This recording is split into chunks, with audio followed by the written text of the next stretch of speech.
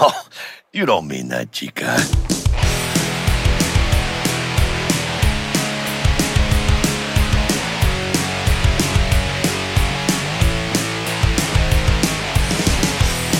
Good afternoon and welcome to Core. This is Core, talking video games, video game news, games we're playing, and more. I'm Scott Johnson with Bo Schwartz and John Jagger. We are all three back together. I think you guys did a great job last week, though. Nice job while I was gone. Yeah, that worked good. Thanks. The only downside was I got home on a Sunday late at night and couldn't put the show up till Monday. So it felt like, they put it up late, but really it wasn't your fault, it was mine, because you had to wait for me to get home. It didn't stop people, though. I was streaming. And this is one of those things where it was like, you shouldn't be annoyed because you should be grateful. Yeah. I was streaming, and someone would come into my stream every now and then and go, "Hey, John, how can I get the latest Core episode?" Yeah. And it's like, that's fine. I mean, I should be appreciative of the passion for the product, but, okay, hold on. Let me tell you. Let me tell you how you can watch the VOD and when Scott will be back to post it. Yeah. What happened to the VOD? Is there a VOD? I didn't see a VOD. Oh, VOD. I usually go to comment on the VODs, but I'm glad you said that. I forgot to put the VOD up. But the VOD will be going up soon, along with tonight's VOD, VOD. That's great. Video on It's demand. Double-decker. Yeah. Double-decker. Double-decker, everybody. Left a couple of those in the ship while I was gone last week. Anyway, hey, I'm back. And I had a great time. Highly recommend that Alaskan cruise if you ever get on one. It's awesome. We were on like a brand new boat, so super clean and like new and high tech and stuff, and relaxed. Played a lot of Steam Deck on the deck of the ship. Yeah, which I'll talk about. Deck on deck action. Yep, deck on deck action. Lots of deck. Had my deck Rubbing hanging your out. decks together. Yep. So you got a lot of use out of that then, I guess. Tons of it. Well, at least once a day I was on my Steam Deck. For some period of time, because there was lots of like days at sea and time where we were just traveling, and the whole point of that boat is to find something chill to do, and so that was kind of my go-to. I also read a chunk of a book I'm trying to finish. I wrote some stuff that I actually shared with you guys earlier. I don't know if I'm going to do anything with it. And I started writing a children's book my daughter and I were working on. So it was like creative time, video game time. That's awesome. None of it felt like work. It was just chill. My wife did great, except she gets motion sick. And the fourth or fifth day, we had really severe seas. And it didn't bother me at all, like no issues. And it's a huge boat. It's like 17 floors, 3,500 people. It's huge. So I barely felt it, but she was like, oh, okay. We're about midway through that day, she was about to hurl. But the rest of us did fine. And it was great. I missed doing the show, though. I missed hanging out with you guys, and I missed all the normal stuff. But I really needed the getaway, and so I'm glad I took it. And glad I'm back. So here we are.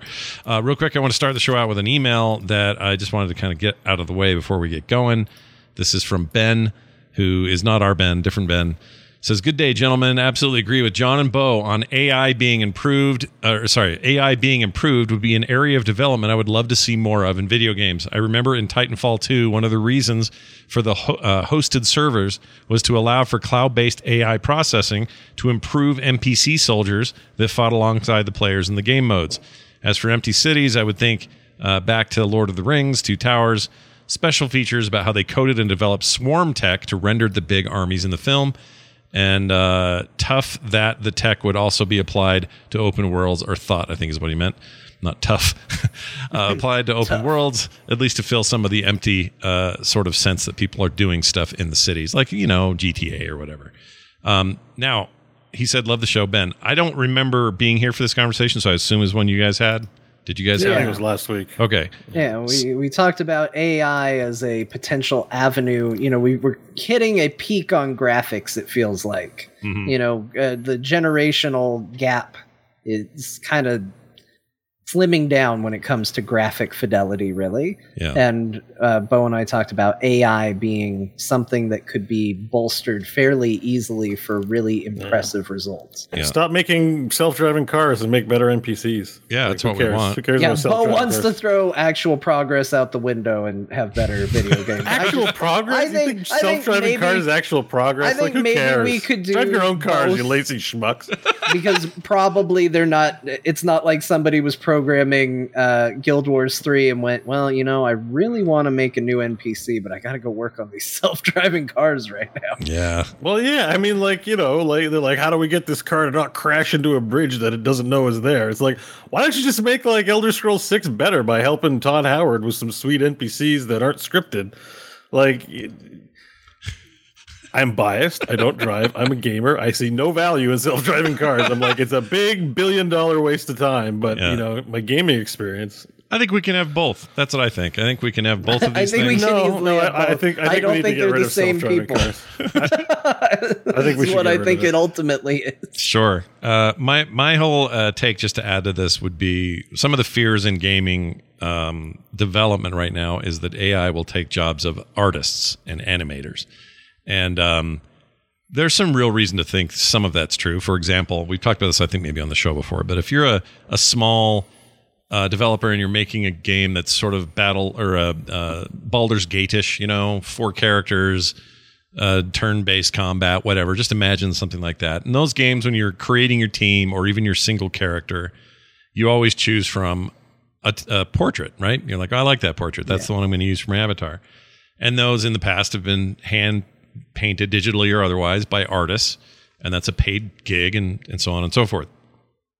But if you're a small developer and an AI tool comes out that says, by the way, we can generate in like 3 clicks 4,000 different totally unique, never before seen fantasy faces for your fantasy RPG game for people to choose from, and it will cost you a fraction of what it would cost you to hire out the art for it or employ internally for it.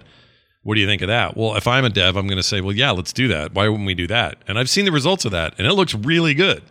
Like legitimately as good as you're going to get from any artist. Shared some of it with us recently, doing There Will Be Dungeons art that looked like he could have had him commissioned as AI-based art. They look like paintings. As somebody who does a lot of art for the work they do, there are parts of this that freak me out because it does mean some of that will be very quickly automated and will immediately push those people aside. But I don't think it's the taking of the jobs, because that is an issue. I think it's the trivialization of the effort. Right. Like, you're like, oh, I worked on this all week. I'm not looking for kudos, but I'm just like, I'm proud I worked on this all week. And the computer's like, here's 5,000 portraits painted in Renaissance thing. Like, why do you waste your time, human? like how motivating it is when your hobby is like, done by machines all over the world. Like, just because I know that art is a job, but it's also a passion. It comes from a place of inspiration. It's not like shoveling holes or stapling paper together, or job wise, it's not like data entry or some rote thing you got to do day in, day out. Mm-hmm. I sometimes when I think about game developers, I think about what it's like not to be an artist there, because I'm not an artist, but what it would be like to manage a bunch of artists. I'm not feeling very inspired today. I can't draw Jaina. Like, get to work and draw Jaina. You're bound the clock. You blah, blah, blah. Maybe not that abusive, but everyone's like, I'm an artist and I'm not in the mood to draw a Thrall. There's some of that. It's like, we need some Thrall. I don't care. Get in the mood. Well, that $80,000 says you need to be in the mood to draw Thrall right now. Yeah. And a machine's just going to be like, sure, here's 5,000 takes of Thrall. Yeah, here's a bunch of Thralls that you can use for anything you want. And then if you like one and you want to retake it and just change a little bit, you can do that in 2 seconds and it won't cost you a dime. Like, I think that stuff from a development, like business eye and also just production eye, is really valuable and good. As an artist, I don't like the idea of artists getting shoved to the side for what, like you just said, the trivialization of the process. I also don't think this kind of progress can be stopped. And I also think there are parts of this we don't even know about yet. It always reminds me of when Lotus 1-2-3 was released way back in the day, and the accounting world thought their jobs were over. They thought they were done forever. This thing's going to come and do all these spreadsheets that we already do, and I mean like literal ledgers and spreadsheets, like written down. This is going to destroy us. Accounting will go away. No one will need us. And they were dead wrong. All it did was create jobs, like way more jobs. That automation just went crazy. So I can't quite see the straight line that I could see with Lotus and the accounting world as I can here. It's harder to see the straight line here, but I think there probably is some form of that and everyone will be fine. Yeah, It'll need to be more. It'll need to be guided. Like Yeah. you More can't, often than not, the progress is not the death of jobs; it's the creation of different jobs. Not always. There's certainly people that have been outsourced by machines and stuff like that. It has happened, but usually you see a shift in skills or focus. But I do think one thing, just to clarify what Bo and I talked about, because I think this is a whole other thing that would be interesting, because I'm kind of with you, Scott, where it's like I'm sort of mixed.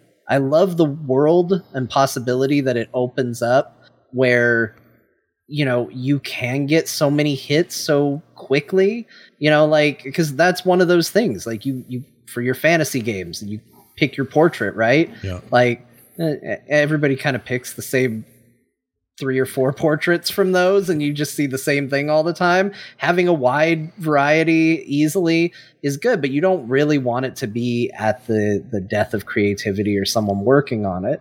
We were talking more about the selling point for Half-Life for me when people told me about it wasn't, oh, this game looks unlike any other game you've ever played, the original Half-Life. Yeah.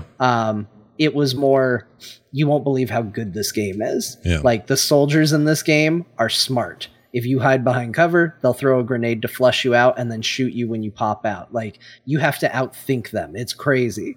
And like, I want to see advancement in that direction as far as AI, but you're right, AI asset generation, it also stands to change the industry in kind of a crazy way as well. Yeah. And those things may work together, but John's right. It's not directly what we were talking about. yeah, I think. yeah, for sure. Like, It's hard for me it's hard for me not to lump that in that conversation, given just my own biases. But yeah, like on that front, in the modernization of work front, I'm like, until they solve, like, why don't they make it so no one has to clean a damn McDonald's and clean up after? Like, where's that robot? Right? It's like, oh yeah, we got art and stuff like that. I'm like, there's this poor like 6-year-old guy I saw. He's vacuuming a room that no one's using because of bureaucracy. But I'm just like, can a machine do that? That is the most unfulfilling way to earn cash in existence. Probably his only option. But I'm like, where's that machine? Like, get rid of the drudge work. Like,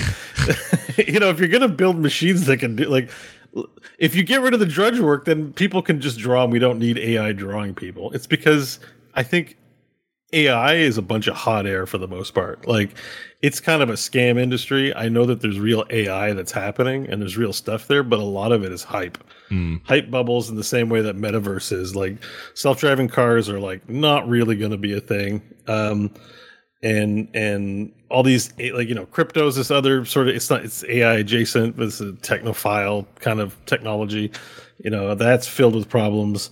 I think like actual like AI. So first of all, AI is not is artificial, so it's meant to be fake. It's not. If it was actual intelligence, it'd just be intelligence. Like, when is AI going to be alive? And it's like, we're not going to call it AI. You're just going to call it life. Like, no one calls a human artificial intelligence. Yeah. So if we're on that level of Turing test, then like, what part of it's artificial? Yeah. So like, by definition, it will always be lacking.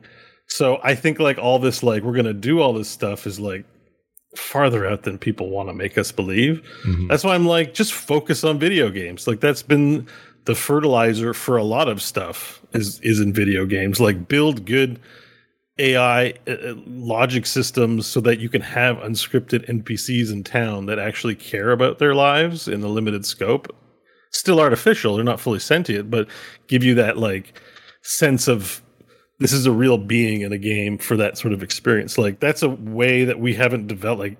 Like John says, the soldiers haven't developed far beyond in today's games what are available then. Like, what are you doing? Like, all these millions and billions we give to the gaming industry? Like, how are you advancing the industry apart from buying yourself more yachts and keeping that money away from your workers and forcing them to unionize? Like it's advanced things, gaming. Yeah. Like, not other industries. Like, it's just not exciting to me. And it's just sad that, like, yes, graphics sell things. That's why graphics gets the push, because the E3s and the directs. And I love great graphics, don't get me wrong. But sure, it just that, a lot of money gets poured into sizzle. And I think like what makes an experience, like a gaming experience, especially one where you're in a virtual world and maybe you sort of get lost in it. What makes a good gaming experience is more than that. And I really think no one pays attention to these things in the gaming space. Like, one of the biggest stories was DeepMind and StarCraft. Like, that's awesome. That was really exciting to me. Yeah. It's not flashy or sexy, but it's actually really, there should be more of that. Yeah. And it's sad that there isn't. I think there is. It's just slow. Like, it doesn't, like you said. No, it's not happening at all. It's not happening at all, man. Like, I disagree. I disagree. I disagree. Here, let me tell you the differences. Like, and these are small, like, because that's my whole point, is that they are small. But like, you can play games now that literally never have to load anything. They just are seamless giant worlds where you can go anywhere. And that wasn't always true. That's an innovation. Faster hard drives, faster tech, faster I/O, faster memory, faster technology that then the game developers can take advantage of. Yeah, that's not the gaming industry coming up with anything. That's the broader technology, right? Like, yeah, I guess that's true. Areas that gaming houses specialize in where they can innovate. Yeah, but I think I get that they have to leverage better equipment and stuff, but still, there's, I mean, I guess what I'm saying is if you go play, a Genesis game and then you remind yourself that it was just 30 years ago and look what we're playing now. Mm-hmm. I mean, there's a hell of a lot of innovation between then and now. It takes a while. Dungeon Siege alone was like, hey guys, no loading screens. That was like their one, like, microphone drop. Buy our game, no loading screens. You're gonna load one time.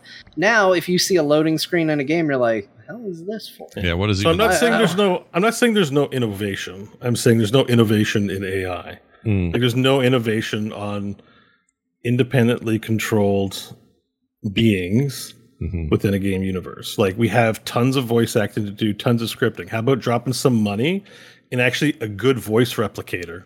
Like, you can, talk about generating 500 images that an AI can do. Why can't we generate 5,000 unique voices that sound like a real human voice box, all machine generated? And why can't we program an AI so we don't have to pay writers and voice actors?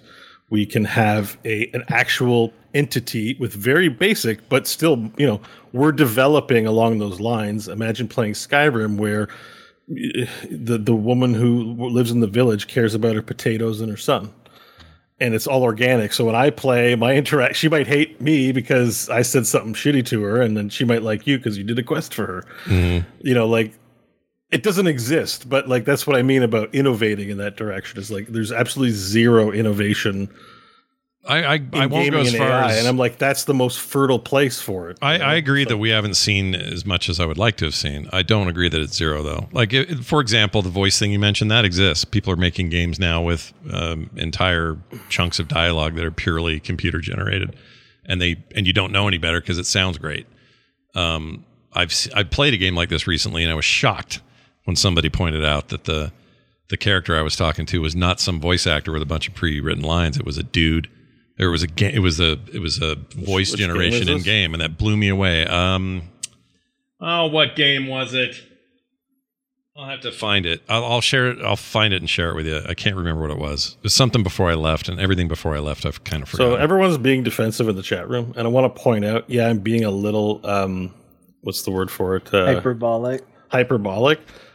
It's because it's deserved. Like, you exaggerate for effect. If I'm sitting here going like, yeah, they've done a lot, it's really great, and be fair about it, like, it doesn't actually capture my feeling towards it, which is embarrassing. Like, you're not doing enough. We're still spending $70. I got to get the NVIDIA 4040 series card because of the sweet things here. Lots of innovation to track on that front, but not measurable. If you want to start getting the ruler and measuring out progress in centimeters, like, okay, like, I'm wrong. But as is typical, like, Bo and I, and honestly, I think this is one of the things that I like about our show, and I think is a good quality. Bo and I agree on very little. We end up in this, but we end up in the same destination at the end. Like, Bo and I would sit there and go, "You need to go right." We need to go left. No, we need to go right. And we would go our separate ways because we can't agree. And then we would end up at the same point and go, see, my way was the right way, even though we just wound up in the right spot. Sure. So that's a long way of saying that I agree with what Bo's saying. I think the way I would say it isn't that there's no progress, because I think there's been lots, but it is small. It is a trickle. What progress? What we actually need is we need someone like what Valve did with Half-Life 2. Yeah, I'm going to bring it back to Half-Life 2 because I feel like they are very good at doing these benchmark experiences where it's like, hey, this is the future now. Even Alex is that way. I would argue, based on what Bo said about Alex, that feels like a watermark, like a moment of like, oh, okay. The AI on Alex is not good either. If you remember not an innovation, guys. If you remember the demo, the first demo for Half-Life 2, it wasn't like, here's Gordon Freeman, like here's his story. Let's look at the narrative of this game. It was, hey guys, we're gonna shoot some wood, and you're gonna think it's really cool the way the wood gets shot. Yeah. Now we're going to shoot some cans off of a thing and it's going to be neat. Like it was a glorified tech demo. Yeah. And it was just like, hey, here's what it is. We need somebody to do that with AI where it's not just, well, this technology is running under the hood and it's kind of neat and it's kind of cool. And then, 6 months later, another game comes out and goes, well, we put in this thing that's kind of cool. We need a game. Doesn't have to be Half-Life. Could be. If you want to make a Half-Life 3, make a Half-Life 3. That sits down and goes, hey, we're going to do a tech demo. We're going to show you how smart this game is. We're going to run you through it, and we're going to show you it because it isn't a flashy thing to say that the AI in our game is good. Like, how do you quantify that? The reason Bo probably does believe to some degree that there haven't been advances is because they don't talk about it. I mentioned last week that one of the things that I thought was really impressive that made me go, oh, wow, this is neat, was that I was standing in Dalaran in World of Warcraft and the NPCs were walking around me. And I couldn't tell if that was intentional or if it was a coincidence.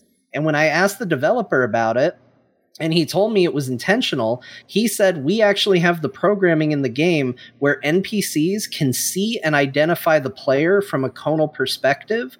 And I said, wait a minute, so you're telling me in WoW, this old-ass game, I can go and hide, and an NPC could go walking around the town looking for me and identify my character based on sight. I could literally hide from them, and visually they would have to seek me out. And he goes, yeah, that could happen in the game. Yeah. They don't talk about that technology. You don't know it's there, and they don't use it. That's something I found out from a developer talking about their video game. I'm glad they have a technology they don't use. That's so amazing. I'm so impressed. They don't talk about it because it's not impressive.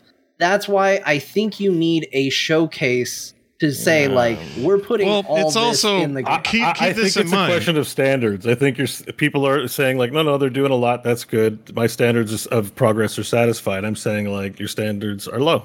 And that's the difference. Here's what I would add. I think that example is a good one, John. And did it do anything, though, to anyone's core gameplay? Do any of these yet? Like, we have these ideas in our heads that, hey, what if every person in this city, in Night City, was thinking for themselves, acting for themselves, and constantly doing things for themselves? It's a chaos generator if it doesn't feed into gameplay. So if they can't find a way to do that, then they might use bits and pieces of the technology to say, well, at least it looks like a lot's going on down there, but really they're just kind of on a routine. But it looks better than ever because it's a routine with some nuance and they're doing things that we couldn't do before. So here's a little innovation, but we can't go full blown or else this city is just a nightmare. It's just dead NPCs everywhere. So that's stuck in a paradigm thinking because games have a certain model. You don't have to make the whole city AI generated.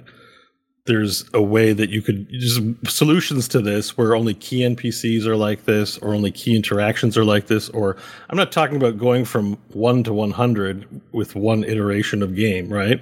Yeah.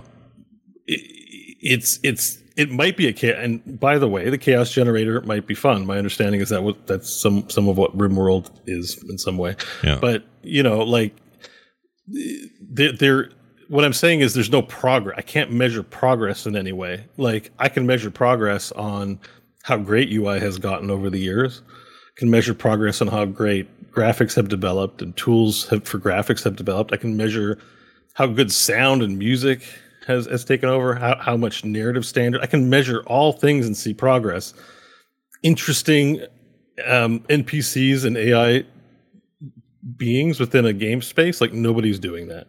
Everything is heavily scripted. And I want those still. Mm-hmm. But there's no AI development. And I really feel like, again, especially in the VR space, like I'm playing Skyrim VR. I love it. But, everything's so scripted. It's so unexciting, and I want unanticipated things to occur. And it really feels like a missed opportunity. That's what we were talking about last week. It really feels like leaving something really. It would be really nice to see some real innovation in an increase in verisimilitude when you're immersed in the game world on the front of quasi-sentient NPCs. Like, who's working on that? Yeah, I don't know. And like, again, and they can be programmed. They can be molded into a scope. So you talk about chaos generator, but their thinking can be limited in a certain scope, right? So that the lady only cares about her potatoes and her children, and she's not going to pull out an AK-47 and do a mass murder on her town. Yeah, but isn't that kind of what you're saying? Isn't that slowing innovation? That's saying, well, we need to have rules. We need to have. Well, no, because gaming is about the experience, right? Yeah. So, like, there's going to be rules and behavioral fence around all sorts of things. Yeah. So you could remember, it's artificial intelligence. We're not trying to make intelligences. I'm not asking the gaming industry to create fully sentient beings into the game world. I'm just saying you can innovate NPCs in such a way that they can behave within. They can. There's a scope of behavioral model that they could move in, but yet still react in unique ways that a script is so behind in, for example. Yeah. So, no, I mean, I agree. I would love. That's to what I see mean. more Like, of that. this conversation alone is probably why at E3 no one's like, you'll never believe the AI, because everyone's like, AI means this, and what are you talking about? Blah. And it's like, I think people just need to do it, and then people will like it. And because I think maybe that's why graphics are the selling point. It's just we're pouring the money into the graphics, and I think it would be nice to see some game companies pour money into some of what I just talked about. And that's why we're getting cars, and I'm like, I don't care about cars. Make better NPCs. Like, let's do this. Yeah, or maybe the stuff they learn on the car front would work better in a game. Like, I was just thinking all this machine learning about traffic, which is what is happening with self-driving cars and how traffic behaves and being able to respond to just about any situation. Why couldn't you take what you've learned there and apply it to Paradise City 2, whatever, some future racing game. Right. I mean, we have self-driving cars. It's in Cyberpunk 2077. Right. Right. Those AIs suck. So let's get some better ones in there. I don't disagree. I would like to see this stuff more applied. Maybe it's just safe to say, well, we could have this huge project where we make these things a little more sentient, or we just script 2 or 3 behaviors and then we move on. Yeah. You could see why they do that.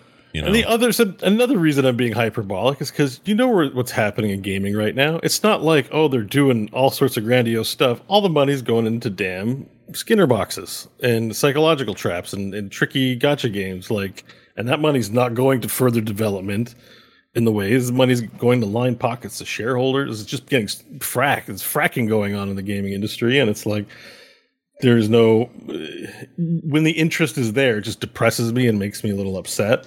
It makes me want to push hard on this issue that, this isn't what I want. I'm not looking at this and going wow, a gaming scenario or diorama I can look at and behold and be happy with or proud of. I'm just I hate this.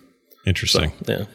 Well, we'll talk more about this, I think, because we'll get emails and we'll want to have bigger discussions. I'm with John. I love these kind of discussions. This stuff's great. Yeah. So thank you for the follow-up email, Ben, and we'll talk more about that stuff later. For now, though, these things.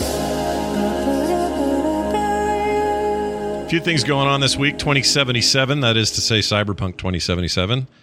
Got a 2023 expansion announced with Keanu Reeves returning in his titular role.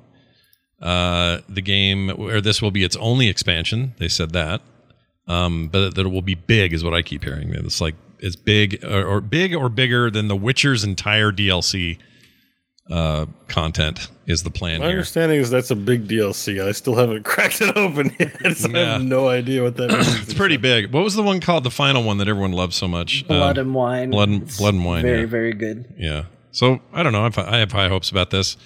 I ended up playing Cyberpunk this week, which we'll talk about later, partly because this announcement came with a new patch, and that new patch had some really nice stuff in it that feels like it's a long time coming. It feels like the game might be finally fully baked in terms of a technical standpoint, although I did have some weird bugs, which is fine. Look, open world jank is sometimes a real good time, and I don't complain that often. It's when it breaks your ability to play the game that there's trouble. Yeah. But you know, I think the biggest problem with 2077 bugs is with how rocky it was at the beginning. As soon as you see something go a little weird, you're like, is this going to break the game? Yeah. Because in the past, this broke the game. Yeah. So there are these moments of like, ooh, okay. Like I was driving yesterday and suddenly my car just went berserk and I died, I think I died. I don't actually know. Then there was a load screen and I couldn't get out of it. It wouldn't load fully. So I got out to the main menu, loaded my most recent. That load worked. And I sent you guys a video of this, I think. Maybe I didn't. But my car appeared in the sky, like way up in the sky. And I'm behind the wheel, first person. And all of a sudden it's just this car dropping. And it dropped all the way down into the city. And the car smashed 3 NPCs that were working some hot dog stand. And brutal dystopian future, man. So much for your pacifist run. Right. Right. I actually killed 2 NPCs doing this, and it was in where it was situated. I couldn't pull out of there. The car was there forever. There was no getting out. I've had some car issues too in that game, so that's not unheard of. Yeah. With spawning. Yeah. I couldn't finish a quest because the car wouldn't let me get into it that I needed to get into. Yeah. That was early on. Yeah. And I think a lot of that is solved now. Like, you know, I'm hearing most of those issues are ironed out, but this is the 4th or 5th like post-launch patch. I think they're up to now. So they also. I think go ahead. No, I just think there's still going to be bugs, but it's as good a state as it's ever been for sure. Yeah. So that's coming soon. It's going to be called. Whoops! I got to click it because I can't remember the name. Something Justice. Value Liberty. Phantom Liberty. Starring. It's like the Phantom Menace, but for Cyberpunk. It's Phantom Solid Liberty. Snake in Phantom Liberty. That's the name. It's one and only expansion. It's supposed to be huge. And they said, also this new patch, this 1.5 or whatever the patch is, included the Edge Runner DLC. So that's supposed to be in yesterday's patch, but I haven't seen any of it or know what to do to get it. So I can't confirm that. But that's the only thing I heard is I think maybe you put a headset on in the game to start something or other. Oh, interesting. They did. They introduced cross-platform progression. So if you're playing this on a console and a PC, you can share your saves through cloud saves. Nice. Super easy. That's so great. I played on Xbox and then couldn't play on my PC. Yeah, before now you can. Yeah, now you totally can. You can share that stuff. It also between Steam and Xbox, it works that way. Oh yeah, it's on CD Projekt Red servers. It's using their good old games cloud thing, but it worked fine. In fact, I did it on my Steam Deck and it was fine. It shared all the stuff. Yeah, awesome. It was real good. And then they added to that. There was one other really nice thing they added. Crap, don't remember now. Oh, the console versions are getting. I think this week are getting some big performance bump for Series X, S, and PS5. So seemed like a lot of positive movement actually coming out of those guys. Although the Xbox One and PS4 are not getting any more updates, I think, after this one. I think this is it for them, yeah. But it's supposed to be a big bump for them as well. I'm sure we'll see YouTube videos almost immediately about whether that's true or not. But yep. Yeah. Oh, transmog's available in the game too. I think right. That's important. I used that. I went you're up just to like, let me best in slot, and then you look like no one would go out of the house looking that way. Yeah. You're like, what is going on? Yeah, it's super clown clothes for sure. So I think transmog's the way to go. I have a funny story about that though. So I fired the game up and I thought, well, one of the things I'm going to do when I get to my apartment is I'm going to go in there and try the transmog. And I'm a lady, and I go in there, and my wife's watching from behind my back. And when you go into the mirror, you just go to the mirror, and the mirror has an option. You bring up the thing. Well, I thought it would bring me up in my full regalia, and now I can make some changes. No, it brings up naked lady. Yeah. In all of her freaking detailed glory. Sure. Which is pretty detailed in these games, and I just was like, just a video game. No, I know. A female body. I wasn't no one expecting needs to be jealous. I just wasn't expecting it. That's all. Just freaked me out. I was like, oh, and my wife's like, what are you doing? She knows. She knows. The characters in that game go commando. Like there's no one. I don't think there's an underwear. I think there is for the bottom. I don't think there is for the top. Well, this one wasn't wearing jack. Nothing. It was her birth clothes. I think it's so weird that a game that is on style puts armor points and skills on armor. It's just not that game. That's like a medieval game. 100% agree. Like anytime a cyberpunk type universe game doesn't have a transmog option, at the very least, I'm kind of in the same camp of like, why are you putting armor points on it at all? Shouldn't that be a body mod, right? Like, yeah, exactly. Forget my jacket. Shouldn't I get like a metal plate in my chest to deflect the bullets? And then who the hell cares what jacket I'm wearing? Like, let me be riddled with Terminator holes and stuff. Like, those universes are so about style and flair that it shocks me if transmog isn't an option. Like, well, it's there now. It should be number one on the list. They got outfits now. They got well, maybe they had them before. I don't know how easy they were to use, but you can do full outfit systems, and I mean, probably not. I'm glad the transmog's in there because I'd be like, oh, I like this. Well, it has 10 less armor points. I better put on the thing I don't like. You know, like yeah. Like John's right. Or they should just do the paramilitary thing, which is you're wearing a giant armored suit. So because that's in universe in the future we protect from hyper bullets by wearing a plasteel exosuit. Then you're just going to look like you're wearing an exosuit. Like live with it. You're trying to I have a lot of criticisms about Cyberpunk 2077. That's one of them, but I really love that game still. Like, I really like the game, but like, man, it gets some things like so. So that's a good fix. Transmog is a plus. I agree. I just started playing it again really seriously because I just have been waiting for when is the right time to dive into the game, and I decided to do that yesterday. I really having a good time. Like, it's cool. There's some cool stuff in there. You guys remember the early on missions where you learn from Judy how to enter people's memories and then scan parts of the room that they were you're out of the body, and it digitizes everything. It's very cool. What do they call that again? I'd never gotten that far. Brain dance is BD. There you go. Brain dance. Yeah, brain dance. I really thought that was cool. Like, from a gameplay perspective, I know it was there at launch. I just never got that far. So you did the one in the Arasaka Tower?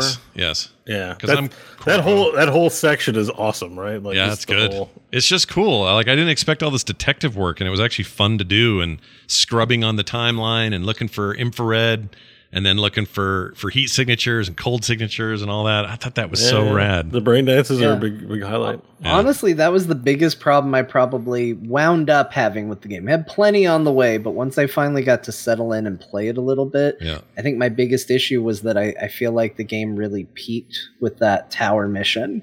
And it felt like a lot of what came after that felt underwhelming by comparison, which isn't an uncommon problem for CD Projekt Red. I think Witcher 3, a lot of people will point at the Bloody Baron as being a high point in that game, and it's pretty early on. It's early, Dijkstra's pretty good. But there's a lot of good moments in there. There's a lot of chasing Dandelion around. Come on, like at one point, Dandelion is banging like 12 women, and you got to go talk to all 12 of the women he's banging. Yeah, to find Dandelion. Yeah, like there's a lot of peaks in Witcher 3.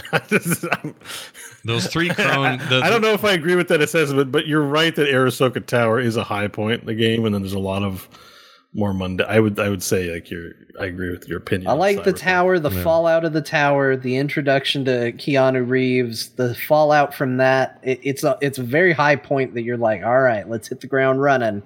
The pedophile quest is pretty decent. Then you're at like a donut shop, and you're like, what are we doing? What's going on? It's up and down. There's some pretty good ones though. I think that there's still some good main missions for sure. Yeah. But yeah, the tower is definitely memorable. But I've started like 5 or 6 games, so I also remember it the most. Yeah, you played them. You played the most of us for sure, out of the three of us, no question. Hanging out with Judy's kind of fun. I like Judy. Kind of have a crush on Judy. River. Yeah, I like Judy. No, there's good stuff in there. It's the same with Witcher. I'm just saying that if you say this is the high point, it's frequently at the beginning. Yeah. I mean, it is a pretty high point. Can I romance Judy? Do you know? Is that a possibility in the game?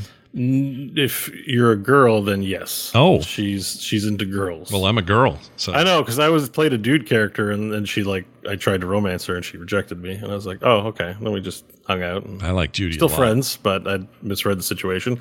But then there was Pan Am waiting for me. We got to bang in a tank, so it's all good.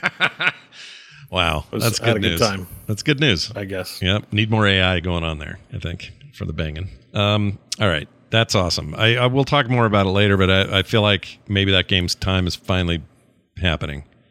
It is for me anyway, so I can't speak for everybody else. We also know the anime that this is based on, which isn't even out yet. That bit of DLC I mentioned, the Edge Runners stuff. We know who's in it now. Would you like to know who's in it? Listen to this list.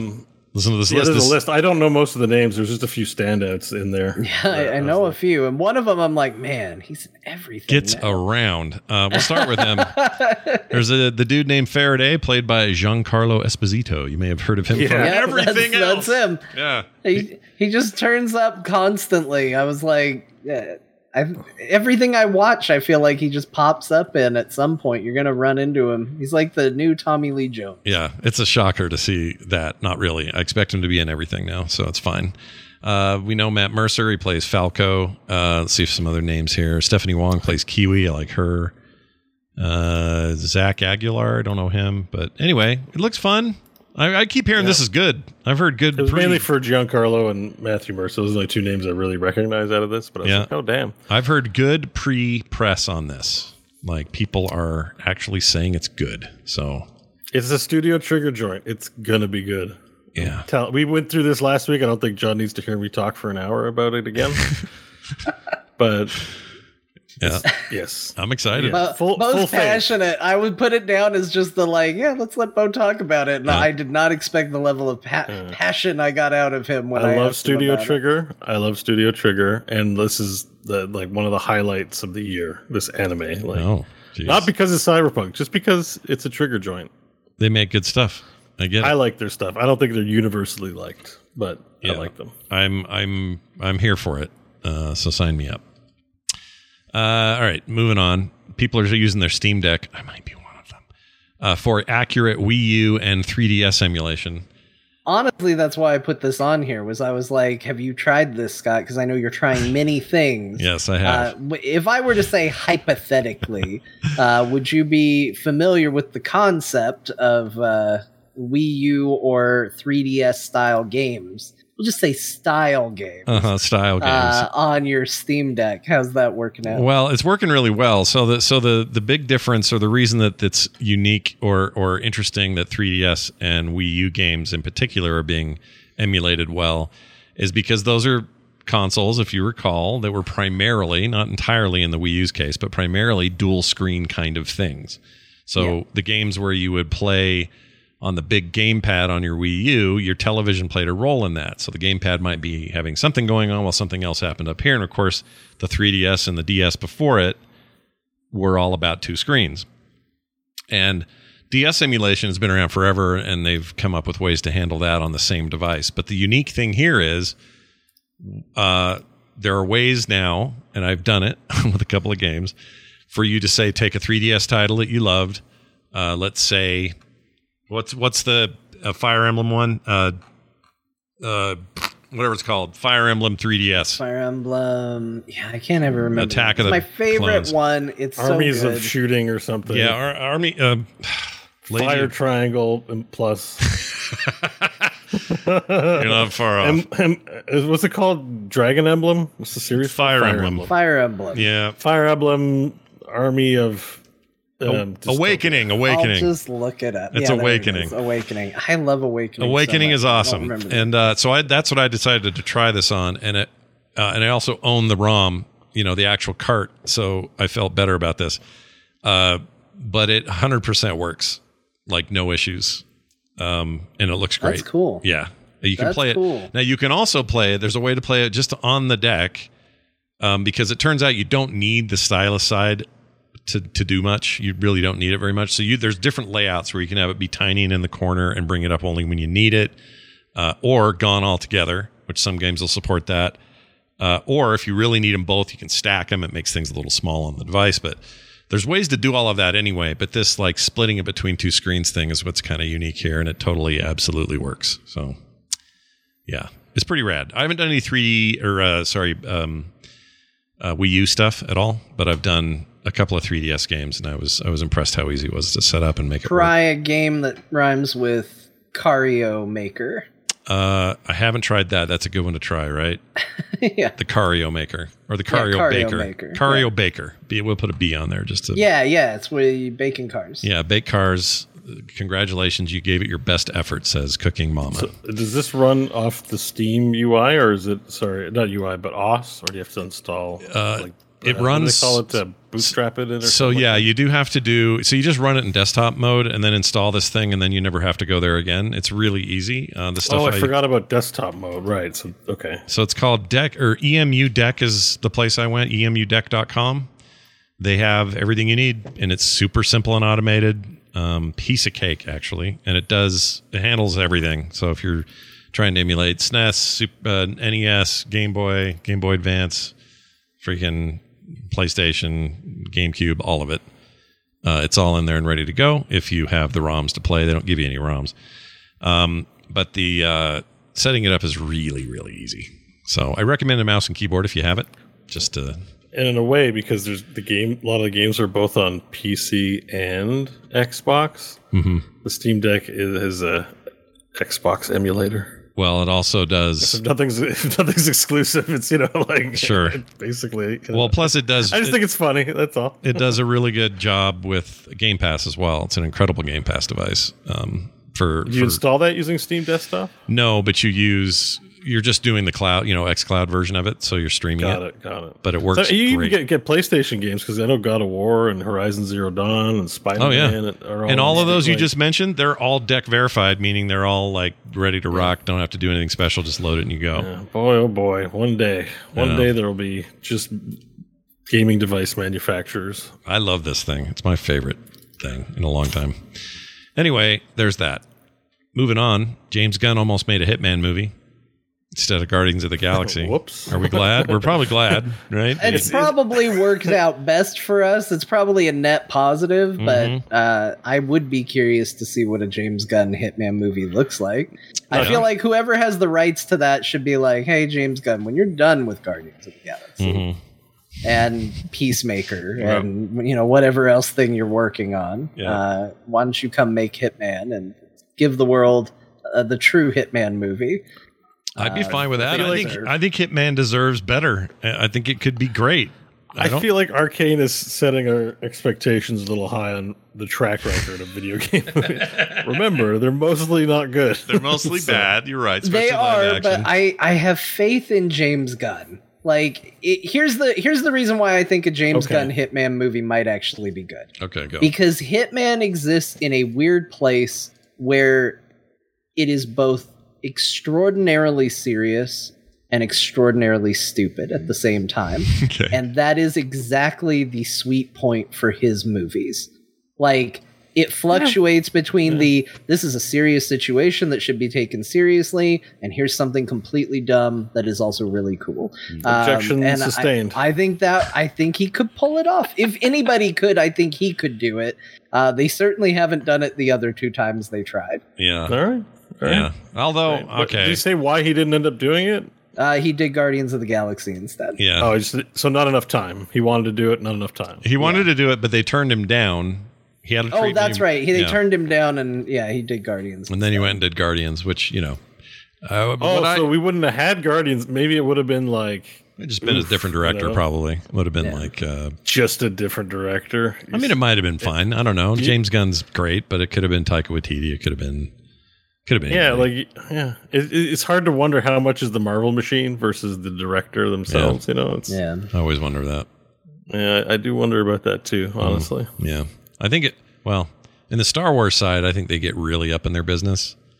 I think on the Marvel side, they've been more willing to let the style come through for the director. Maybe. I suspect it's getting a little more Marvel machine-y. Yeah. Who was it that was supposed to do Ant-Man that basically left? Guy, speaking of Hot Fuzz. Peyton Reed. The guy who did Scott Pilgrim and... Yeah, that guy. Oh, Edgar Wright. Edgar Wright. Yeah, Edgar Wright wanted to do Ant-Man, and he basically said he couldn't work within their limitations and stuff, and he left. So, but I that also was in a phase where it felt like Marvel was doing more control, and they lost a lot of directors, and you heard about a lot of issues and things like that. And I feel like after that, because a lot of those movies were met either middling or bad. And then you start seeing things like the Thor Ragnaroks and stuff like that, where it feels like they got a little more freedom to be who they wanted to be. Sure. So that being said, I don't know, that might come around because Taika did the Thor 4. Did anyone? I didn't even go see it. It's like I saw it. Yeah. It's everyone okay. was like, it was a collective meh.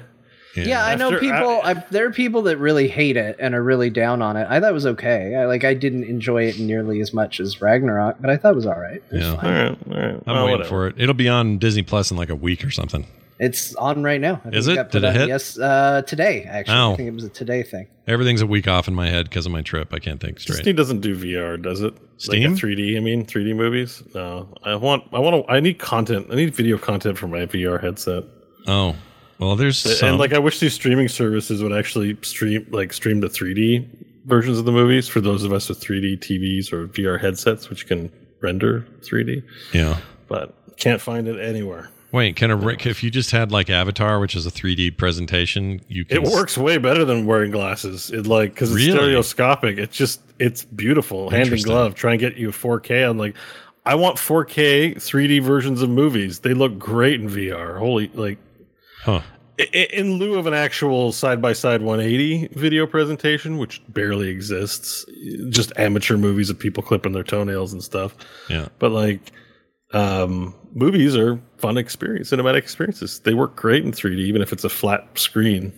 There's none of that red and blue hue at all. It's just perfect. It's just like, oh, I see depth. It's cool. I did not know that was even a possibility in VR. I had no idea. I thought it had to be. I mean, you could watch like a virtual flat screen in VR space, but I didn't know you could get 3D out of it. That's cool. Yeah, well, if you go to the reason I figured that out is you go to the Big Screen app on the Oculus store. Yeah. They'll rent you movies. I don't want to rent movies, and the prices are kind of expensive. I was kind of hoping for a streaming option. Yeah. You can't, and they're old. It's all like Transformers, like G.I. Joe. Like they're not good they're not good 3D movies that I want to watch. Yeah. But you can watch the trailers. So just check out a trailer or two and get a sense for yourself. It's like, oh damn, this works. I'm going to have to try that. I did not even know. Yeah. I thought it would just. I didn't know either, but it makes sense. It's stereoscopic, right in your eyeballs. It just works. Nice. Yeah. All right. Next up, Jason Schreier, always on the Johnny on the spot with his stories, I suppose, has confirmed 2 new Assassin's Creed announcements from Ubisoft coming this weekend. Supposedly one set in Japan, the other set in the Roman Empire. I thought there was a third that was in Iran. Yeah, we talked about that last week, and they kind of confirmed it, but I don't know now. I mean, maybe that's the way you fight leaks. You just leak a bunch of other shit that isn't true. You're like, we're doing one in Norway, and we're doing one in Laos. Assassin's Creed Omaha is coming out. Yep, and I look forward to it.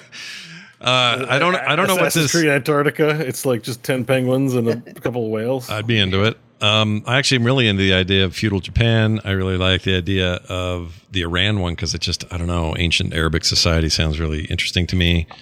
Roman Empire seems cool, but we kind of did that with Cassandra and that whole business, so I don't know. It seems like a crime to have made that many Assassin's Creed game and not done one. Like, there's no assassins in Japan.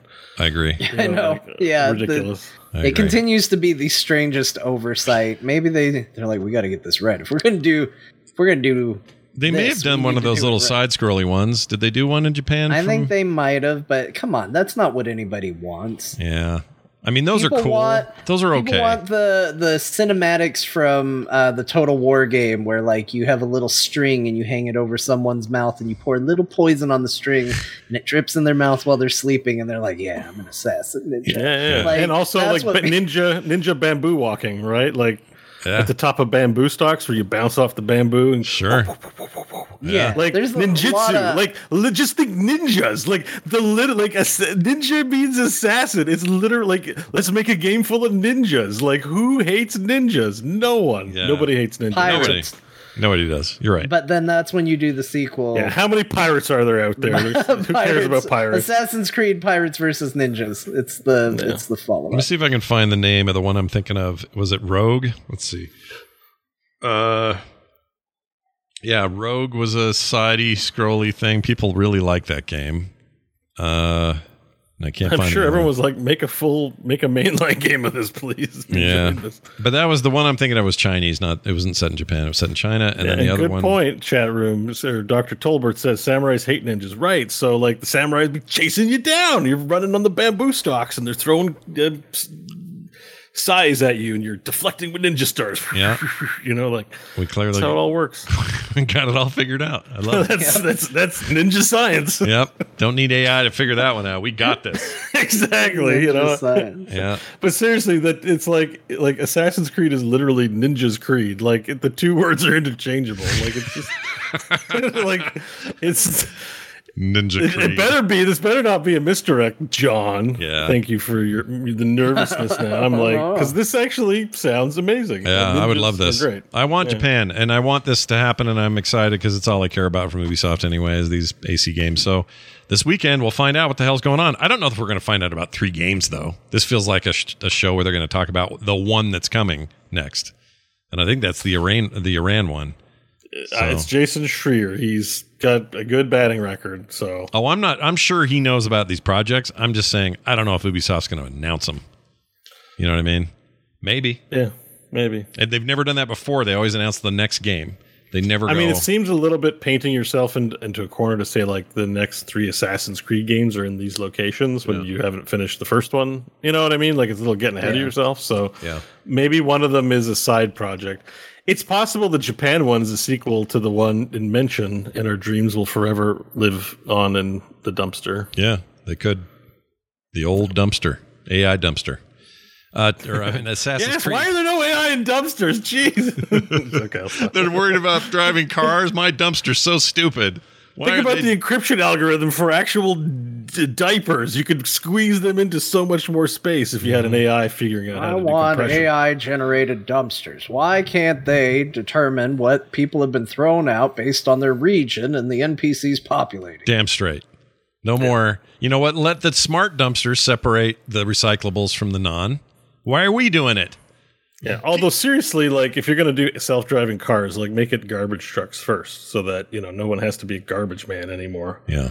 Like it's no shade. It's a job. It's hardworking. I have a family member who's a garbage man, so I got to be careful what I say. But, there's no shade. It's a living. It's a hard living. But nobody wants to do it. Nobody's like, this life is beautiful. I grew up and I get to throw out other people's trash and get their saucy egg, disgusting yolks on my legs. And, and their diapers like fall in my hand by accident if they don't close up their... Nobody wants this. So like, let's be charitable to the rest of humankind and like use AI in benevolent ways instead of trying to make rich people richer with NFTs and self-driving Rolls Royces and stuff. I like your saucy egg phrase. I'm going to use that again. Saucy egg. Yeah, one time I put a garbage bag in Scott cooks is what I heard. That's right. One time I put a garbage bag into a rainy like garbage bin and then water splashed all over me. It was full of maggots. Oh, yeah, that happened. That's gross.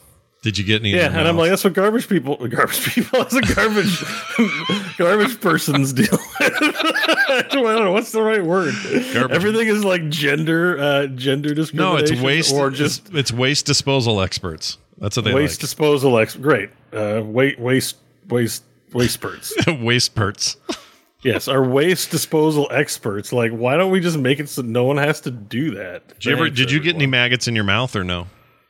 No, they were just like chest high and lower. But it's splashed, so it was like a symphony. Like I had a whole village of maggots on me, and I of course had an audience of friends there, so they all laughed at me. That made it better. That's awesome. Was one of them Crofton? So we have to mention him today. We have to say his name.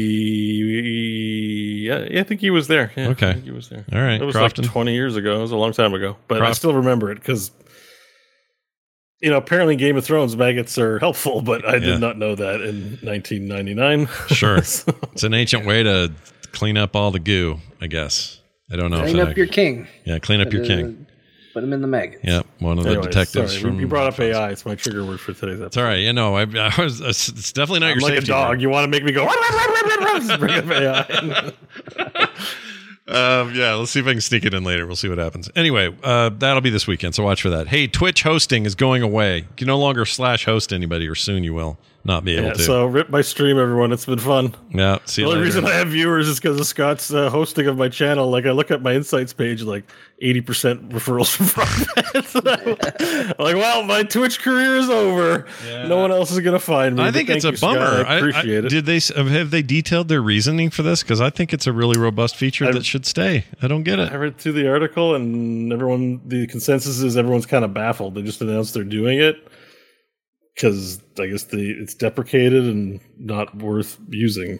But that usually means no one's using it. But I think, Hey, hello, Twitch. I'm here. Is anyone yeah, we're listening? right here, buddy. I mean, I use it. My entire career is based on Scott's hosting of my channel. Like, how dare you? I like doing that. it. I like the auto host options in Twitch. Although I have found that it doesn't always work. Like, I thought I had it set up, and I went to my channel one day. I knew people that I have on auto host were streaming, and it wasn't doing anything. Yeah. But I always thought that was nice. They're not getting rid of raiding, are they? No, raids that's are still a staying. thing. You can still do raids. Yeah, Because I do raids are like fun. that. And, that Brian Dunaway and you, Scott, are the source of my channel doing raids. But Yeah. I agree. Like, hosting, I think, is a cool feature. It just seems like a feature you shouldn't get rid of. Like, Seems weird. Yeah, you got the infrastructure. There must be something else something else changed, and they have to root this out because it's deprecated. And I don't know. I don't know what's going on. But they're not saying is the problem. Which people just say, like Twitch, just say it's we're revamping the whole underlying code, and this isn't getting enough activity where we want to spend a lot of time converting it. If that's it, then just tell us. I don't like not knowing. All right, you rat bastards. Although sub to my channel. All right. Oh, and they've said why. Viewers want to interact with a streamer when they're live, and host mode blocks this from happening. Well, Like, make you it click not through. block it then. You just click through, like, get to the channel. Like, you don't sit on the host channel. It shows up in your following, and you're like, oh, this guy I followed is hosting this other content. Yeah, click him and creator. go. Click. So I think there's if people are too dumb to figure that out, they need the patch, not Twitch. Yeah. Plus, even if they're dumb and can't figure it out, just put up a prompt that says this is being remotely hosted. You want to go check that dude out directly right now? That's not hard. Maybe they have data that suggests most people that use host mode don't click through. Maybe. So maybe that's why they're taking it away. We have some tech friends inside there. Maybe they'll write us. It's been a while since I've talked to I'm just that guy. curious because, like I said, like, you guys do what you want. I enjoy the pleasure of using your services at your pleasure because like, I'm not a big streamer and have no influence in any way on that. But I use my entire subsistence on Twitch is based on Scott's generous rehosting of me. I'm like, well, happy to do it, but I feel bad for anyone out there who's got like a big channel hosting them, because mine's whatever, it's okay. But like somebody who's really got a channel and they're hosting smaller folks, I feel bad for those. They're not going to get that benefit anymore, not directly. We'll see, I average like 200 to 400 views on a stream after it's done. It tells you that. So if that starts going down, then I'll have your answer for you. Yeah, I guess we'll find out more on that as we move forward in our streaming lives. Okay, here's some good news. The good news is I have a Sony story and then a Microsoft story. The bad news is the first story about Sony is also about Microsoft. The second one's all about Microsoft. Yeah. Now, a couple of weeks ago when I was here, we had a nice discussion about the new PlayStation controller that's kind of like the Elite competitor. So we had one of those already, but it was a couple of weeks ago. So I'm just putting it out there. To stave off. Yeah, because people get weird. Fanboyism emails. Yeah. People get weird. PlayStation stands really get up in your face. So do Microsoft ones. But what I'm saying is, don't have weird ideas in your head. These are just two significant stories this week. So here's this one: Jim Ryan is dishing on the Call of Duty deal. He's Jim Ryan over at Sony. Not to be confused with Jack Ryan, who was the president for a little while. Right. And Right. Not Jack Ryan, action CIA representative. We're talking about this guy. Presidency. Yeah. yeah, it's not talked about very much, but well documented on film. Yeah, correct. Phil Spencer brought up a private discussion in a public forum saying the Microsoft deal for 3 years was inadequate on many levels, he says. So basically, the complaining right now has been Microsoft has said when we seal the deal with ABK and we buy all of this, Call of Duty will still be on Sony's platforms for at least the next 3 iterations of the game. And they haven't promised anything past that. They haven't said they'll pull it either.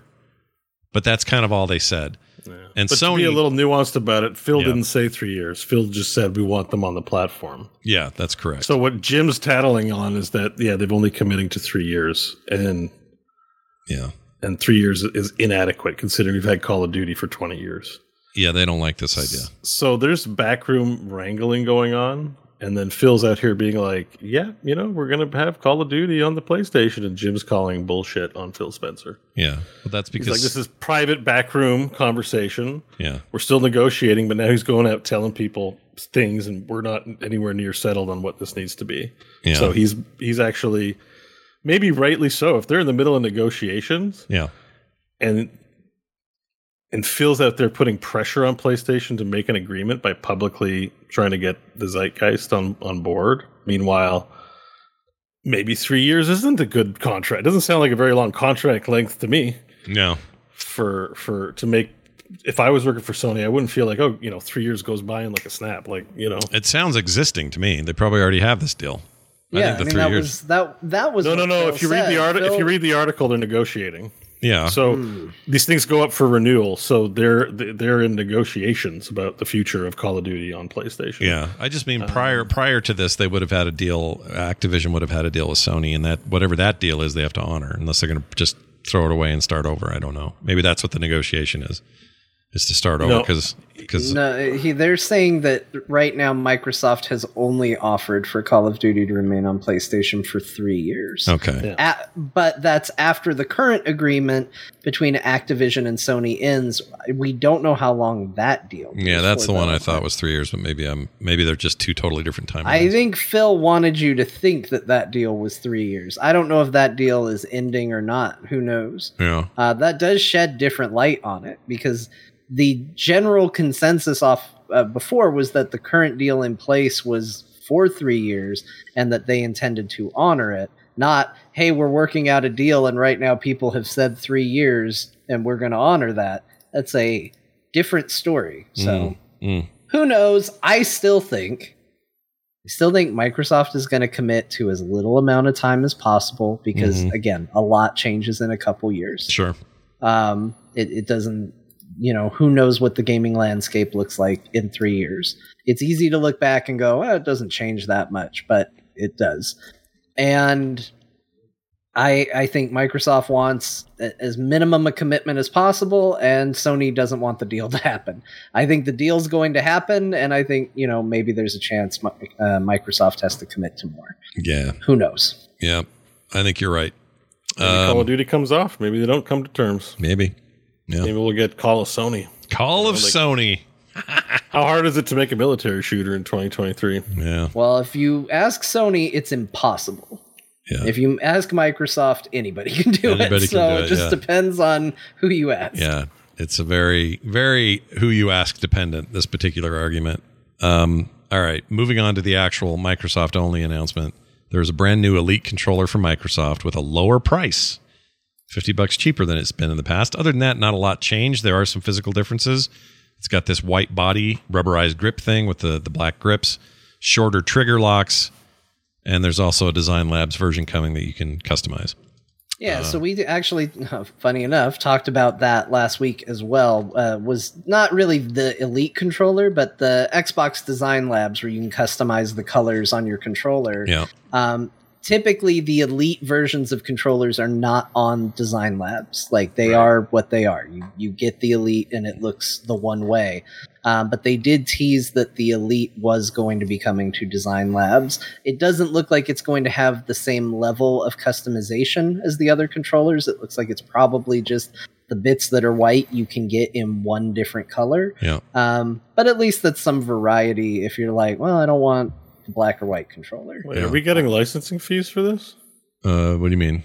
Well, it's the core controller. I'm looking at the title, Xbox Elite Yeah, Wireless. it's called the Series Core. 2, the core model. Oh, they call it the core model. Oh, geez. I don't know. Hey, Phil Spencer. For 3 years, we'll make sure you can Phil's keep listening. your podcast. Come on, dude. I thought we had a parasocial relationship here. What the hell? You can keep the it for deal, 3 years, Phil? Bo. For 3 years straight, you can have the core show name. Imagine having like 3 different controllers. You could have Scott controller, John controller, or me, and it would be like our face somewhere on the controller. Oh, Yeah. I don't want my face I don't want on a that. controller. No, thank you. All right, then it's just the Bo version. Let's go. Let's go. I'll design a version of a controller. I don't want my face on it. No, sir. So this is $50 less than the current one. I think that's pretty great price wise. If you like the Elite controllers, that's one of the reasons to hold you back is maybe cost, but it's $50 cheaper. Now, if you do Design Labs on this, that you'll pay the $50 back. I'm sure To do that. I did this, by the way, not the Elite, but I have a controller I did on Design Labs. I think we talked about it here. The whole reason I did it was so I could talk about it here. So if I didn't, I'm a terrible podcaster. But I did that. No, we did talk about it. Did we? Okay. Couple times, I really liked that controller, and I liked the customization. It was really cool. So if I was ever going to get an Elite, which I may grab one of these finally. Yeah. John, you got the Series 2 or something, right? I got the very first one. First one. Okay. I hope it holds up. The new one holds up better than the Series 1 did. Yeah. My rubberized grip started to come off. Oh. But you don't want that. That's why that they're was the rubberized. Series 1. It was a long time ago. I used it for a long time before it happened, but it did. But I would be tempted to do a Design Labs one as well, because I don't want just a white one or a black one. I want to pick some colors. I do like this. I do kind of like the black grip white body, though. I'll admit it does look good. Yeah. I mean, that's what I use right now. Right now, my main controller is a Series X white controller. Yeah. I specifically got the white one because I thought it looked pretty slick, and I think with the rubberized grips on the side, it looks even better. Yeah. The one I had made on the design thing on the labs was looks like a B. It's basically a yellow body, black under parts, black buttons. It just looks like a Hornet, and I really like it a lot. I like yellow. All right, so there's your Microsoft news. I did want to mention a couple of other quick things. Tencent acquired 49.9% of a minority stake in Ubisoft. That is barely a minority stake. And Right? that's a massive stake in the company, but a minority stake, I guess, by 1 point or whatever. It made their shares crash after the news. They tumbled hard. Shit, I missed that part. Yeah, I saw that earlier Really made today. their shares crash?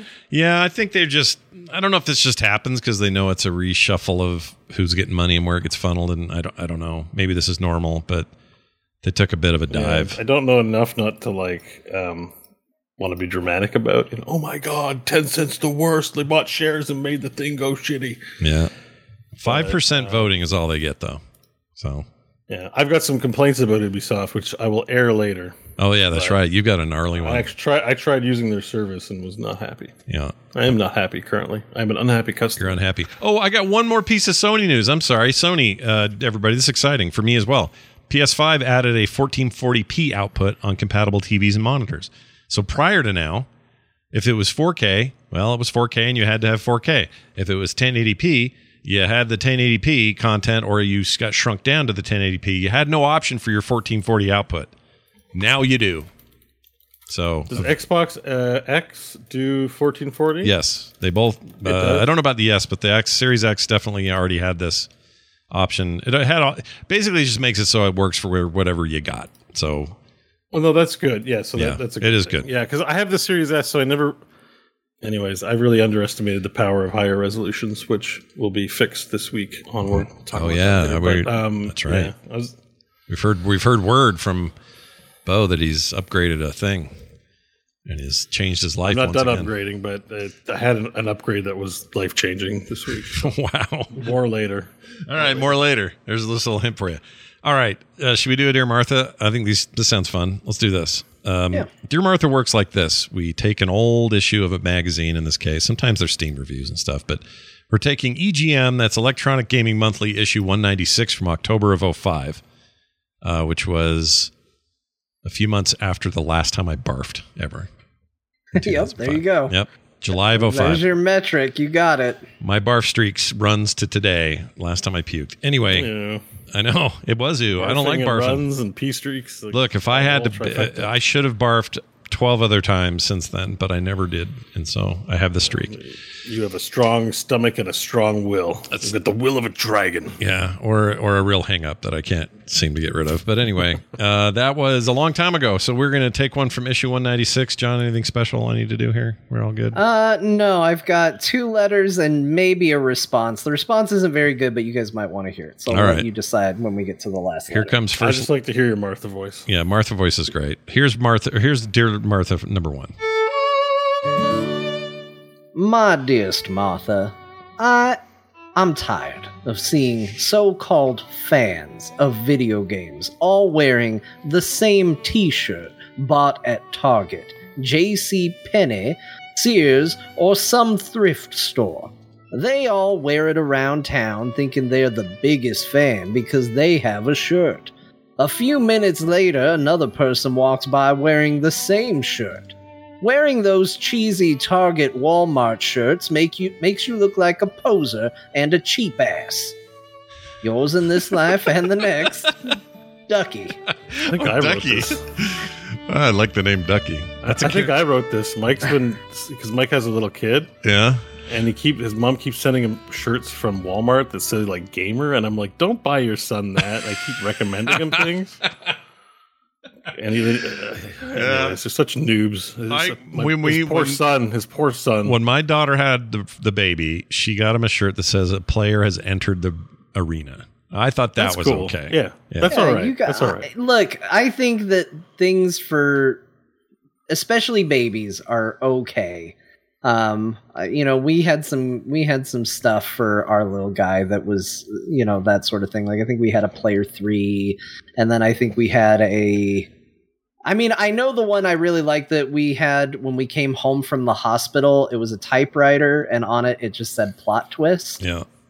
And we appreciated that because that's what his existence felt like. Yeah. I guess surprise, this baby. Yeah. My message out there to the world is just if you have a kid and you want to buy them gaming clothes, do not buy them from Walmart or Zellers or the Bay or wherever. Go to T-Fury, go to Jinx.com, go to frogpants.com. Yeah. And get a classy, tasteful, awesome shirt. Yeah. Okay? Do it. Thanks. Get it done. Your kid will thank you. Be Yes. a cool parent. That said, I've bought a few shirts from Walmart. They're cheap. I don't blame you. They're cheap. They're comfy. They wear better sometimes. It's just the way it goes. Yeah, and I think of those Filipino children all the time that made them. I think of them all the time. They got no money, that had to work as child labor, and made those shirts for me. I think about those kids. That's right. Yeah, hope they're good. I hope they have a good Christmas. Thank all you, right, child labor. I'm not pro child labor. I hope that doesn't come off that way. I am anti. All right, here you go. I'm going to play this one for your second letter, and enjoy. My dearest Martha, I come to you with a problem. My parents won't let me buy M-rated games. I'm underage. Despite the fact that I lack about half the awesome games out right now, my parents also continue to hinder my gaming further by taking away the internet connection to my PS2 and my PC. They don't understand online gaming. They think it'll expose me to things unneeded for my development. Help! My rents suck. Yours in this life and the next, Steve M. Oh, Steve M. The plight of the 2005 teenager, man. Yeah, I might have written this email too. All right, so we do have a response on this one, right? Martha does respond. It's not great, but it's maybe worth hearing. All right, here's Martha. My dear Steve M., if only there were more parents out there like yours, Steve. Now, be a good little tot and stay away from the big people games. Yours forever, Martha. Be a good little top? Tot. Tot. Oh, Todd, okay. What'd you think, Todd? Is that your Top. name? Oh, Top. top. Like, BDSM talk. Like, Oh, jeez. Oh, What? gee, I was like, Be a good little like, top. like a spinning toy. But I was like, no, like bondage. Oh, that's hilarious. I didn't yeah, hear, that's just where my mind went to. I'm like, why is she calling him a top? I didn't hear top, but now it's all I can hear. So that's great. It's 2023. Sorry, I forgot what an innocent top is. In 1980s, I would have been a toy, but like in 2023, Yeah, no, very different. it's all BDSM all day, I guess. After orc massage, nothing's the same. Yeah. yeah. So I got to go visit the Smurf Village. Oh, you got a Smurf Village visit, do you? All right, Take a shit in their town square. we're gonna we're gonna take a break real quick, and he's gonna go drop off those kids. We're gonna be back, and when we do, more from Core. So don't go too far, everyone. We'll be right back. I was gonna find some music to play. That almost all rhymed. That was pretty good. It was pretty More good. From Core. Here you go. Head out the door. Head out the door, Core. You know, they don't. Why aren't they using AI to get the paper delivered? They don't need to make you be doing the true. paper delivery. Actually, it's true. I think without realizing it, I launched into a political tirade. We had a family gathering this past weekend, Yeah. the pool and stuff. Yeah. I launched into a political tirade and didn't realize it till 20 minutes had gone by. I was like, oh shit, I'm that guy. I'm the uncle that just went nuts on, Whatever it is, sure. politics. Well, yeah, anyways, we don't need to get into it here. It happens. All right, we're back, everybody. Welcome back to the program. As you know, we were just on the precipice of discussing the games we played, and so I say, why not just jump right in? The games we played this week. Scott's going to give you a quick top 4 rundown of the games he played on his trip on a deck in a boat with 3,500 other people. Always on my own though. Although I want to hear boat stories. There were some kids going, "Dad, what's that guy got over there? What is that?" Yeah. And one kid I thought says, you said you were the youngest person on that boat. there were a couple of kids, but we were definitely the youngest couple on that bote. Okay. Like the youngest adults, I'll put it that way. But there were a few kids, right. not very many kids actually. It was almost entirely old people on scooters, I swear. It's sad for those kids. Let's go on a trip with a bunch of old Yeah, it people. felt a little weird for them. But anyway, the one kid goes, "Is that a Switch, Dad?" I heard him say.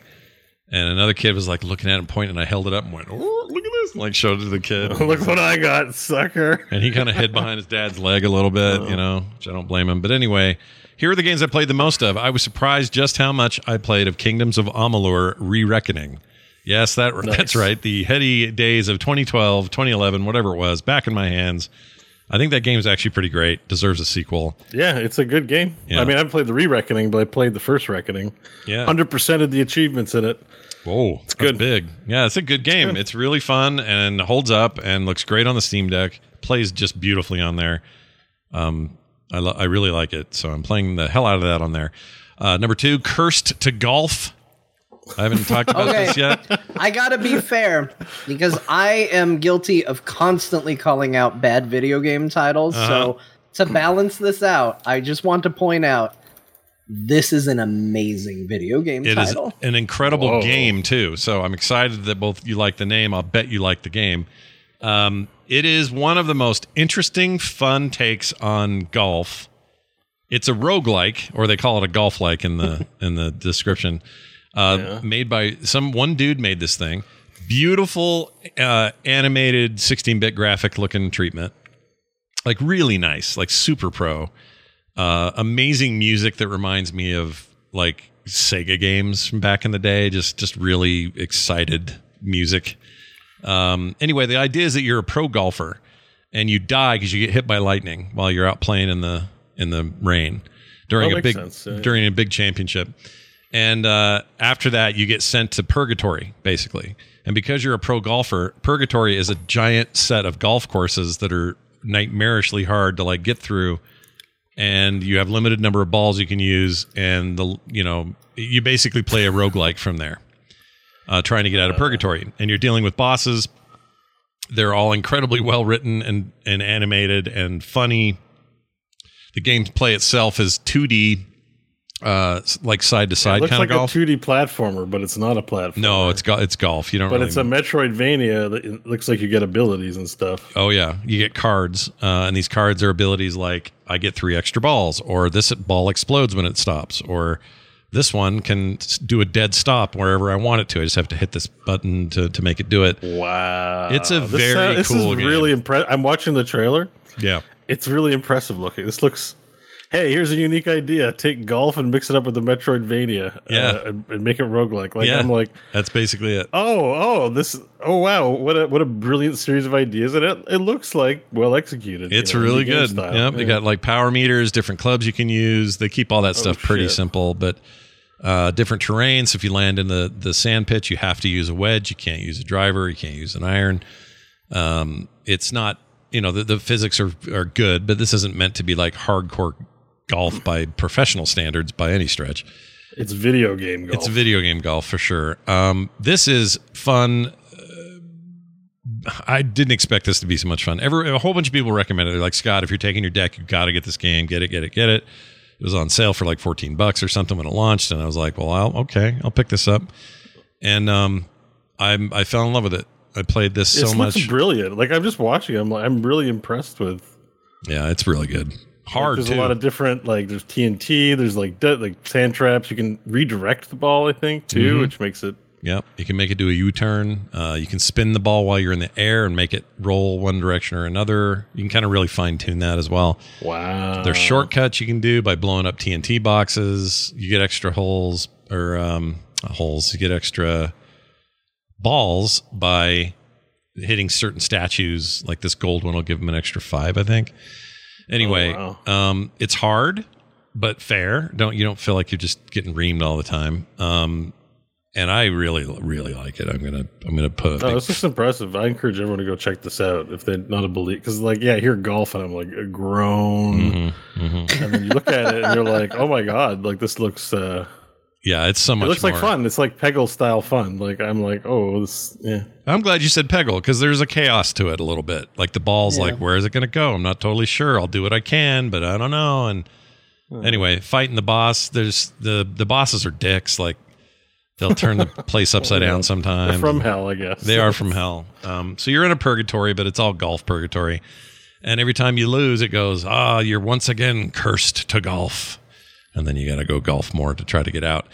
I've gotten decent far, not super far, but it's good. It's a good one. I'm going to give it a big fat thumbs up. I enjoyed the hell out of it. So check it out if you can. That's awesome. I also played third on this list, a lot of Gunfire Reborn. I know, John, didn't you dig into this a little bit recently? I played it last week. I played it a little bit more, but I didn't put it on my list. John talked me into buying it last week. I still haven't played it, but he talked it up so much that he pulled one of his... Oh my gosh. One of his John specials where he's talking to one of us about a game and we end up buying it? Yeah, so he did that to me last week's episode cost me $20. I'm thrilled to hear that because I want to try the co-op and I haven't yet. I haven't even played yet, so I haven't installed. I'm looking forward to trying. Game's great, I dude. dig it. It's a little wordy. I continue to have a problem with how wordy it is. Like when you look at a new weapon, I'm like, all the stats and stuff. Yeah. All this text, like I just feel like somebody needs to do a Twitter pass on this game. Like as soon as I start reading the abilities, it's like everything seems a little more needlessly complicated than it should be. It's like, is this a Chinese game? This ability does this unless you do this, and when activated on this, it will give you a this % increase to this. It's just like, I have no idea what this does because I lost the thread in the paragraph it took for me to read it. But I did shoot the gun, and it seemed to do a good job, so I guess I like this gun. Yeah. I think the biggest problem is that a shooter, is frantic and it's fast moving. And I had a similar problem with Borderlands. Like you get in that shooter zone. And that was what I told Bo. Like the thing this game does great is the shooting. The shooting it's very, very awesome in this game, which is the hardest thing to do. Everything else is, it's nitpicking. But the shooting is really solid in this game. Yeah, I agree. And when you get in that zone of shooting and action and all of that, the last thing you want to do is go, okay, let me come to a complete stop and really read through and think about how does this relate to my skill tree? Yeah. Now, let me break this sentence down into its structured parts here. I feel like the thing that it could learn from games like World of Warcraft and stuff like that is it needs a UI language where visually they could do some of the work. Like, I don't remember what half my abilities are called. So when you give me a block of text that tells me how it impacts my abilities, I don't even remember what the name of that ability was. But if you were to show me the icon for that ability, I would know exactly what you were talking about without needing the block of text. Right. It needs a pass like that for me to kind of keep in the rhythm of a shooting game. It's a small nitpick that's not going to bug some people, and it does do, and this is probably what I should just go off of, is it does give 3 stats, arrow up, arrow down, and then just, okay, John, you're too dumb to read the text. Just go off that and you'll do well enough. Sure. So it is a Chinese developer. Oh, is it? Oh, I thought it was Duoi Network, European, headquartered in Guangzhou, China. Yeah. And you're probably dealing with localization because I have this on Dyson Sphere program. Welcome to the World Network. You are the flyer. You know, like it's. I'm guessing it has something to do with that. Like Genshin Impact has a little bit of that too. Yeah. So, your point still stands. It could use a pass, but I think you have to accept it as part of the charm. Yeah, $13 right now, so it's off 30% off. Good time to get it if people have been holding off on it. I mean, it's new this year in terms of, last fall for getting out of early access, which is where I first played it. And I'll tell you what, this thing is glorious on that Steam Deck. It plays so good on there. And I love it. I love this game. I really like this game. I'm not going to deny what John is saying, though. The stat stuff, with the guns especially, you just kind of go, well, if those arrows are pointing up, I'm taking it. But there's a lot of you're right. There's a lot of stuff, and you don't. I don't think you have to get too banged up in it. But if you're a real tweaker about games like this, it's going to maybe bug you that you had to spend more time reading than you meant to. But John's right. You can kind of just go for it and play the game, and it's great. The game's great. Yeah, I love it. So we all own the game. There's multiplayer. Should we? We should co-op. Make a date. Yeah, let's do it. Gunfire date. Gunfire date. I would love to play a little co-op in there. I have no idea how that plays. I've only done the single player, but it's a very fun, great way to. It didn't require an online connection to play, which was good because that cruise had shit internet. It was so bad. Oh, good. You could play just local. Yeah, that's great. It was so bad. And then finally, Into the Breach. Not much to say there because we've all played the hell out of it. Into the Breach is awesome and it plays really good on the Steam Deck. So I played a bunch of that on the trip as well. And then I want to make a tiny side mention of a mobile game, Jetpack Joyride 2 on Apple Arcade. Jetpack Joyride 1 was a very popular game back in the day. And when it first came out, this isn't like an early iPhone game. And was very popular, but it was kind of a side running, random endless runner kind of thing. And it was fine for what it was. People really liked it. It was kind of a high point of that kind of game at the time. Well, this sequel is amazing. Like they took the core gameplay, but then they built all this cool stuff around it. Like there's even like a factory that's perfect for mobile games. And this is Apple Arcade, so none of this has any microtransactions. None of that stuff exists here. All right. So it's just play the game. But the things you do wait on that are time gated are like this factory thing that you can click into. And while you're gone or not playing the game, it's accumulating gold in the mine. It's accumulating these other crystals in another mine. It's accumulating these blueprints you need to get new weapons. And when you go in there and check on that stuff, you just, collect them. Boop, boop, boop, get your stuff. Go back into the main game. And keep unlocking new stuff. If you've played that game at all and you remember the gameplay of Jetpack Joyride, you'll definitely know how this game plays almost immediately. But man, is it a cool full package. There's so much cool stuff going on. I hope this ends up other places like the original game did because I think it deserves to be on other stuff than just phone. But it's also nice because it only needs one button to function. It's literally a single button game. So using a touchscreen is not annoying at all because you're just, holding down to float and shoot and all of that. It's an amazing sequel. And if you have Apple Arcade, you can get it right now. So worth checking that out. That's it. Right. Oh, and I also, when I got back home, I played a bunch of Guild Wars 2, Cyberpunk 2077, and The Ascent, which I will hold off comment on until we get to Bo because I know he just did a run through that game, and I want to. Are you planning on playing Cyberpunk 2077 long term, or do you just check things? No, I want to. I think this is time for me to go all in. You're gonna beat it. I don't know if I'll beat it, but I'm definitely going to play it. I mean, prior to this, I bought it, had it, poked in my head in there, saw some gnarly bugs, and got out and said, I will wait till they fix this. And I've waited that long to fully play Cyberpunk. So whether, if it holds my attention and I can get all the way through it, then yeah, but I don't know. Who knows? I got to admit, I'm curious to dive back into. Yeah. I don't know why. I'm just kind of drawn to it right now. I think the hype around this patch and what they're doing next year is helping. And, I don't hold grudges forever with games that piss me off when they launch. Like if there's a problem at launch, things like No Man's Sky have really paid off in the long run. And I have some forgiveness for that sort of thing. I don't give up on it. So that's kind of my attitude about this. It's like, well, I haven't touched you in a year, but I'll touch you now. Anyway, so that's what I played. Too late to touch. That's right. And I played, I should mention on the Guild Wars 2 front, I played a bunch before I left and then a bunch since I got home. I really like Guild Wars 2, and I think for now that's going to scratch my my MMO. We're going to try to play together at some point. We should. I friended you. I don't know if you saw it. Oh, I haven't been in yet. Yeah. I should go on and accept I think you were request. beating the Ascent, but I have you friended. So yeah. That part seems pretty easy, actually. Games. And you can transfer servers with no money. So I kind of like that. It looks free. I just hope it doesn't reset progress. I don't think it will. I think this probably won't. But, some games, when you server switch, you reset your I don't think so. Stuff. But I don't think that's going to happen. No. This is I think you got a level 80. You're taking them with you. Basically, it's WoW. It's WoW style. You can't do it willy nilly. You can only do one of these per 7 days.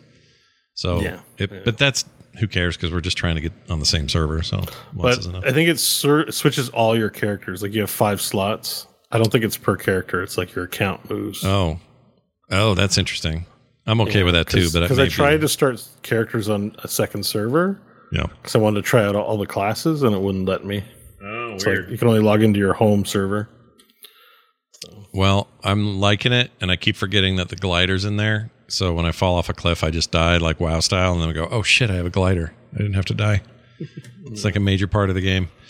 I like the Raptor. I've only gotten the Raptor, but you know what? You know what's even good about that game? It's just mounting. Like you just it's great. Press the space. You just mount. There's no summoning bar like in World of Warcraft. You just hit it and get on. Dismounting, you can do like a spinning kick when you're I'm like, why isn't this World of Warcraft? Like, why are we still insisting on channeling before mounting? Like, this is so great. It's pretty good. The only time I can't mount is when I'm in a special instance where they don't allow it. But for the most part, you just mount where you're at. Yeah. It's pretty great. Yeah. But for overworld travel, why not? Like, what's the point? But I'm going to I still feel like a noob in there because there's so much to do and places to work on your stuff. Even at max level, it's just like, I don't even know. I wonder if you could figure out how many times you've mounted in a decade of playing World of Warcraft. And like, oh my gosh, dude. Multiply that by the number of seconds and just think about how much of your life you spent waiting for a mount to appear. Oh my gosh. Is it a day? Did you lose a whole day to just the mounting? Depressing. That is I wish they would release that stat. I know. I would resub so I could log in and get that stat. Yeah, me too. I'd want to know how many times I mounted and waited for that mount bar. Yeah. There you go. Wow. You need a kick in the pants as far as your numbers go. Put that in your infographics. Log in today and find out how much time you spent casting your mount. They should do that for the entire player base. They do like 10 million people logged in. This is like they should put 500 billion seconds waiting to mount, in the year 2022. They should do that. Did you install any of the mods, Bo, for the Not yet. I'm meaning to ask you about the mods because the game looks okay. Mm-hmm. It's like fun enough, but I'm like, oh yeah, this could use some enhanced beauty for sure. We need some Maybelline up in here. The shader thing I'm using looks real good. So I'll send you links. Yeah, even just like little touches. It doesn't need much, but there's like a lack of trees and foliage. It's very geometry world in some ways, but I've been told it gets better in the later expansions too. Oh, for sure. That's the MMO problem. Like, join Realm Reborn, awesome MMO, and you're like, what is this trash? Like, like it's like stick it out, it gets better, and I believe it. And I've seen video; it does look like Final Fantasy gets better. And Guild Wars is kind of like that too, where I'm like, I like this MMO, but it looks old. It looks, I don't know. I'm playing higher fidelity graphics games. This is like. But I think I like gives me the MMO taste. Yeah. That's what I've been missing. The slog, I feel like I've missed that a bit. And this world, I like how they have a different way of handling that. Like open world content's just different than your typical talk to a quest giver kind of thing. And I just appreciate a more, I don't know, a different Speaking take. of AI, it has an actually interesting way of doing quests because like what'll happen is you're on, like I was on my Raptor and some NPC comes up. It's like, hey, do you have a minute? And you might be like, no, go, and you just move on. But if you actually talk to them, they're like, this caravan's about to move out, needs protection. And then it marks the caravan, and the caravan's going to move out with or without you. Yeah. But you can go and choose to help the caravan. And then there's this whole, it's the same as like if you picked up a quest and had to do an escort, but other players can jump in and it's like organically happening in the world. Like that caravan's moving, whether you're protecting or not. If you don't protect it, they die. And then you can see their corpses sometimes in the road. Like there's this sort of discoverability and organicness to it that isn't locked to a strict, like go to this hub, do 10 quests, move on to next hub. And it's like checklist MMO at that point, which I kind of really like because, you can choose to do the stuff or no, Right. Like it's not part of a checklist. You don't have to have done that quest. Skip lots of them, So Sure. Yeah, I like that. I find a lot. that interesting. Yeah. It's neat. I'm gonna keep at it. It's just I like having a game where I can do stuff, have TV on the other side, relax, just kind of play, And there's some cool stuff going on in there. So yeah, I'm gonna hang around that game for a bit. John, your first note here is that Opus Magnum was back on Game Pass. That game's cool. That game is awesome. I love Opus Magnum so much. It's really good. It is an amazing game, and I saw it pop back up on Game Pass. It was one of the first games I played on Game Pass back when it started. And I saw it pop back up, and I was giddy. I installed it immediately and went right back in. I was a little sad that there's no save of data. It wasn't like, hey, welcome back, you're back in. It was like, fresh start, go through the tutorial. I was like, I probably should have bought this game. I like it. At the same time, I still though, probably should. But. At the same time, how much would you remember? Because I think it's one of those games, too, where it's like, what does this do again? Like, I wouldn't remember a thing. That game is such so fun, a good though. game, though. Yeah. It is just amazing. So I don't have a lot to say about it. It's a puzzle game. I guess I should say what kind of game it is for people that don't know. It is a puzzle game in which you build simple machines, simple routines to perform simple tasks with a light, very light story around it. Based on the fact that you're doing alchemy and stuff like that. And it's just cool. It's just, it looks cool. It sounds cool. When you make a puzzle, when you finish it, it literally lets you just create a GIF of your puzzle in action. That's so you can the just best show part. people, Yeah. like, look how cool my machine is as it's doing its thing. It gives you a report based on everybody who's been playing the game on where your machine fell as far as cost, how complicated was the design, how expensive was it, because the game doesn't even really like limit you, and that's part of what makes it so fun is they don't come in and get all snooty about it and they're like, no, you have to do it for this amount of money. They're like, no, just build it, but then we are going to judge you at the end and we're going to be like, hey, you maybe spent too much money on this project. People maybe don't want to spend that kind of money for a face cream. You got to bring it down a bit, but it's like awesome. It's like a logic puzzle programming and factory floor. Yeah, kind of all those sort of tags. Because you're right, you can make an inefficient machine that solves the puzzle. Congrats, you passed it. Yeah. But then it's you'll want to optimize it. So even if you finish the puzzle, you're like, well, you're not really done. If you can think of a faster way, like you said, a more efficient way. I love this game. It's a really good game. Yeah, and I forgot it left Game Pass. I'm not used to them coming back, so that's cool.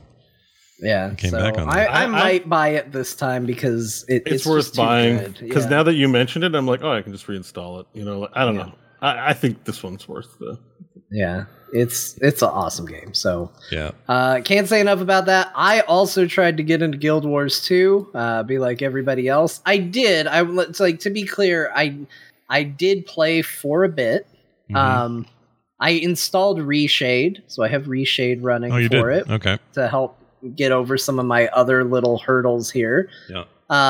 And it's It's good. Like the biggest problem I ran into is all it really made me do was want to play Final Fantasy 14, which is then what I ended up doing. Yeah, because it's your that's game. Not a judgment on Guild Wars 2. That's not me going, my game's better than your game, so nobody get tribal about it. It's a comfort thing. One of those games I'm incredibly familiar with at the moment, and it feels like your favorite shirt. The other game feels like a shirt you just bought. And like when both those shirts are hanging up, you're gonna probably lean with the one that feels comfy. I do this all the time. I totally get it. So I'm getting there. It is, so to Scott's point, like it is a great game for, I'm playing this while I'm doing other things. I'm even hesitant to make the comparison, not that I'm trying to compare them to Final Fantasy 14, because one game demands your attention, demands you go through a story and focus and learn and all of that. This game feels like the perfect, like, I want to be in a world doing cool things, and that's what I'm going to do. And the game rewards you for it. It's like, here's a map. You want to go jump on top of a thing and get credit for questing to do it? Go do it. You want to go check this thing out? Go do it. You want to go do a puzzle thing that just popped up? Go do it. Yeah. Like, it's really, really good for just kind of running around and interacting in the world. I do think it is a good game. Reshade definitely helped me get over some of my graphical issues with it. Yeah. Which, by the way, I have G-Shade installed for Final Fantasy as well. So, I have gotten to that stage in my life where I'm apparently now so snooty about the quality of my games. I just got shaders for days. Well, these two games are about the same age. One, let's see, Final Fantasy came out in 11. I know they reworked it, but then 12 was this game. I think it was 2012. So they're both long in the tooth. I think this graphic stuff is cool that you can even do it. Yeah, so it's good. I'm gonna stick with it. I want to play it more. It's just hard for me to find the time. Yeah. Despite that, yeah. There is a game on my list that I gotta fess up to playing, even though I didn't put it on here. I didn't play Orc Massage, which is what everybody's gonna guess. It wasn't Orc Massage, but I was hesitant to mention it because people are just gonna be like, God damn, John, just skip what John's been playing on the segment on the show if this is the path we're gonna go down. Yeah. I don't get a lot of time to play games to begin with. Yeah. And for some reason, on one of the few nights that I had ample time to play games, I reinstalled the original Final Fantasy Pixel Remaster, and I started playing through the first Final Fantasy again. Oh, really? Why? Yes. Why? What for? Just because? I just wanted to. I just was like, in this world where we talk about it all the time, there's so many games. Well, I'm relieved. I just wanted to play Final Fantasy again, not on stream. Yeah. What do you think he was going to do? I thought you were going to be playing Roblox. I'd rather you played Orc Massage or Dominatrix Simulator or anything else but Roblox. I'd rather you play Solitaire than Roblox. I was really worried. No. I'm not going to say it'll never happen because there may be a day where it's like, I got to bond with the kids. But but that's different. That's parental duties. I'm not going to hold that against you. Play what the kids play, but sure. So, of your own volition? No, that's not going to happen. No, absolutely not. No, but I could see this. You are the most true blue Final Fantasy fan I've ever met. There are people that love the MMO, or they love the other games, or they have one they think fondly on, like 7 everyone says they love or whatever. But John's like as hardcore about that stuff as anyone I've ever known. So I really am. This journey through all the games has been just incredible. I always said I was not much of a Final Fantasy guy. I liked Chrono Trigger. I still think Chrono Trigger is probably the best game Squaresoft made, up to a point at least. But Final Fantasy as a series has been amazing, and I have enjoyed every single game in it, even 2, which is like the black sheep of the family. But even that one, I think there was a lot to get out of it. So much so, my wife got me a birthday present, and it's We're putting it up in the bathroom, and it's the like Final Fantasy menu system with the little hand pointing at things, when you're selecting your option. Yeah. And it says like fight, magic, item, and then at the bottom it says poop. That's great. And the hand is pointing to the poop, and we're putting that up in the bathroom. That's amazing. I love that. It's all Final Fantasy themed around here these days, and I'm really enjoying being surrounded by that aesthetic. So that's great. It's what I got back into. I don't know if I'm going to stick with it. I also named the characters because you get to pick all the 4 characters' names. And I was like, all right, well, I want to be a red mage. And then I was like, I want to have a thief. I just named it after my son because that seemed like the nice thing to do. Sure. Make him a thief for some reason. Yep. And then you have the white mage, and I named that after my wife. And then you have a 4th character. And I didn't want to pick another one of the kids because then that felt like, okay, well, now one person's getting excluded. That seems mean. So I didn't know what to do, and it was going to be a monk, so I just named the 4th character Goku. Take that, Fortnite. You think you got all the cool bullshit? Yep, so wow. That's what the new adventure is. I love it. I don't know if I'll stick with it. I do need to still play, other more relevant things, which thankfully I did. We'll get to my last game. But, I did play Final Fantasy. This last one I have serious levels of curiosity about. It's the Disney Dreamlight Valley game. And I saw this on all over the place. It popped all over the place. So it got a lot of attention, a surprising amount of attention. Yeah. I didn't think anybody was going to care about this game. Yeah, I didn't either. A lot of people are talking about it. It is on Game Pass. So we talked about this last week as a thing where I said, I am so grateful for Game Pass because in a million years I would never buy this game. Yeah. But if it's on Game Pass, I will try this game. Yeah. And I loaded it up, and it is pretty much exactly what it seems to be billed as. It is a Disney Animal Crossing-esque little adventure. It's not bad. I haven't played a ton of it, so just to be clear, I'm not very far. I don't know how the gameplay loop is going to ultimately look. I'm still doing early quests and stuff like that. I met Merlin. My big issue is it is microtransaction-y. Now, it's not in your face about it. At no point did I get a prompt, but I did go through the menus and hit a menu where it was like, it's the Pixar event. And I was like, well, what's this? And they're like, buy the Pixar Super Pass to get and it's like a Game Pass type deal. Oh, yeah.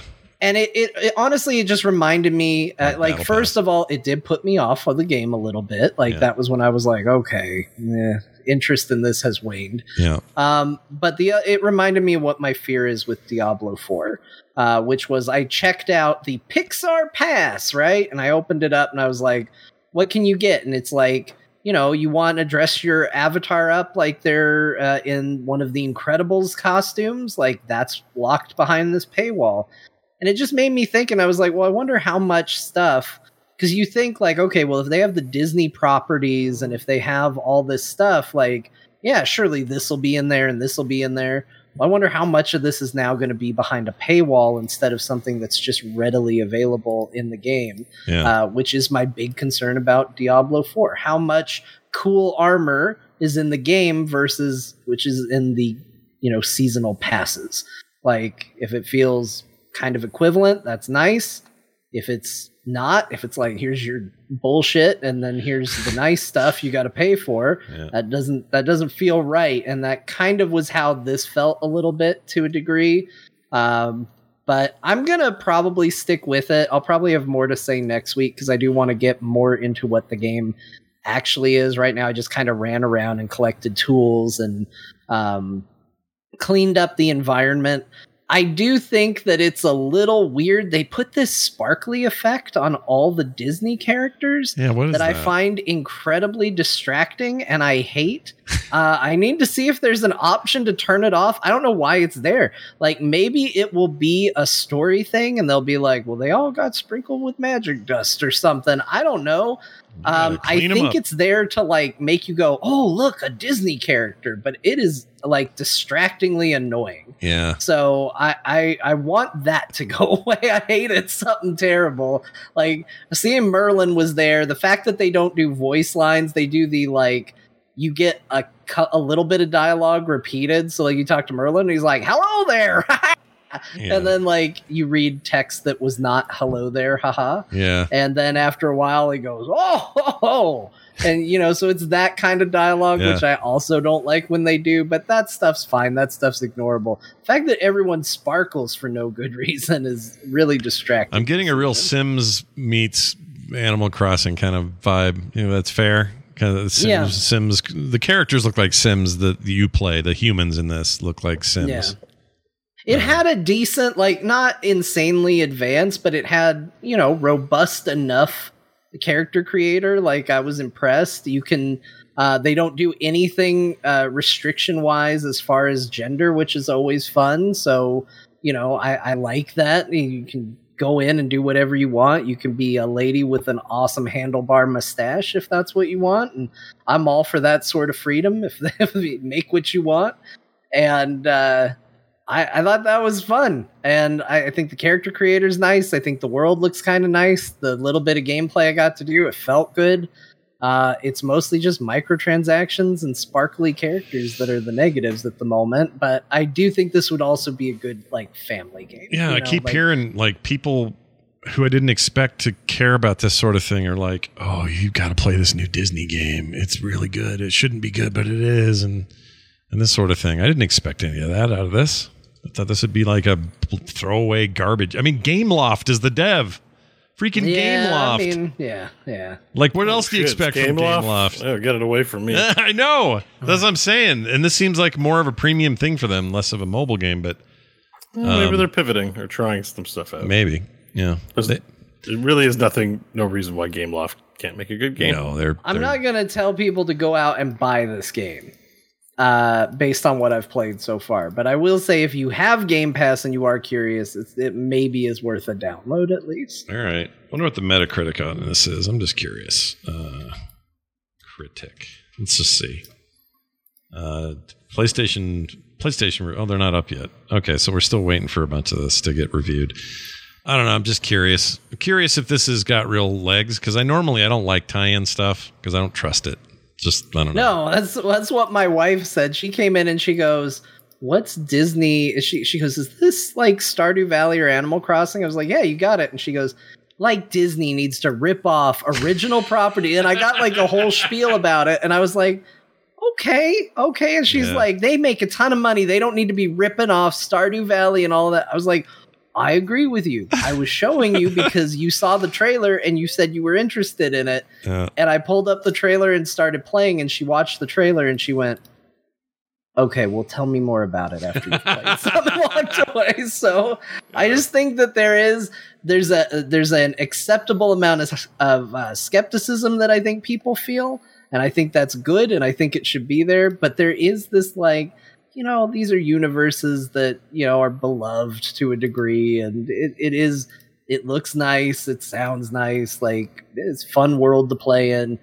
And I think it's kind of at odds with those two things. Where you land on that. What's the Square, I can't think of it all of a sudden, the Square Disney crossover game.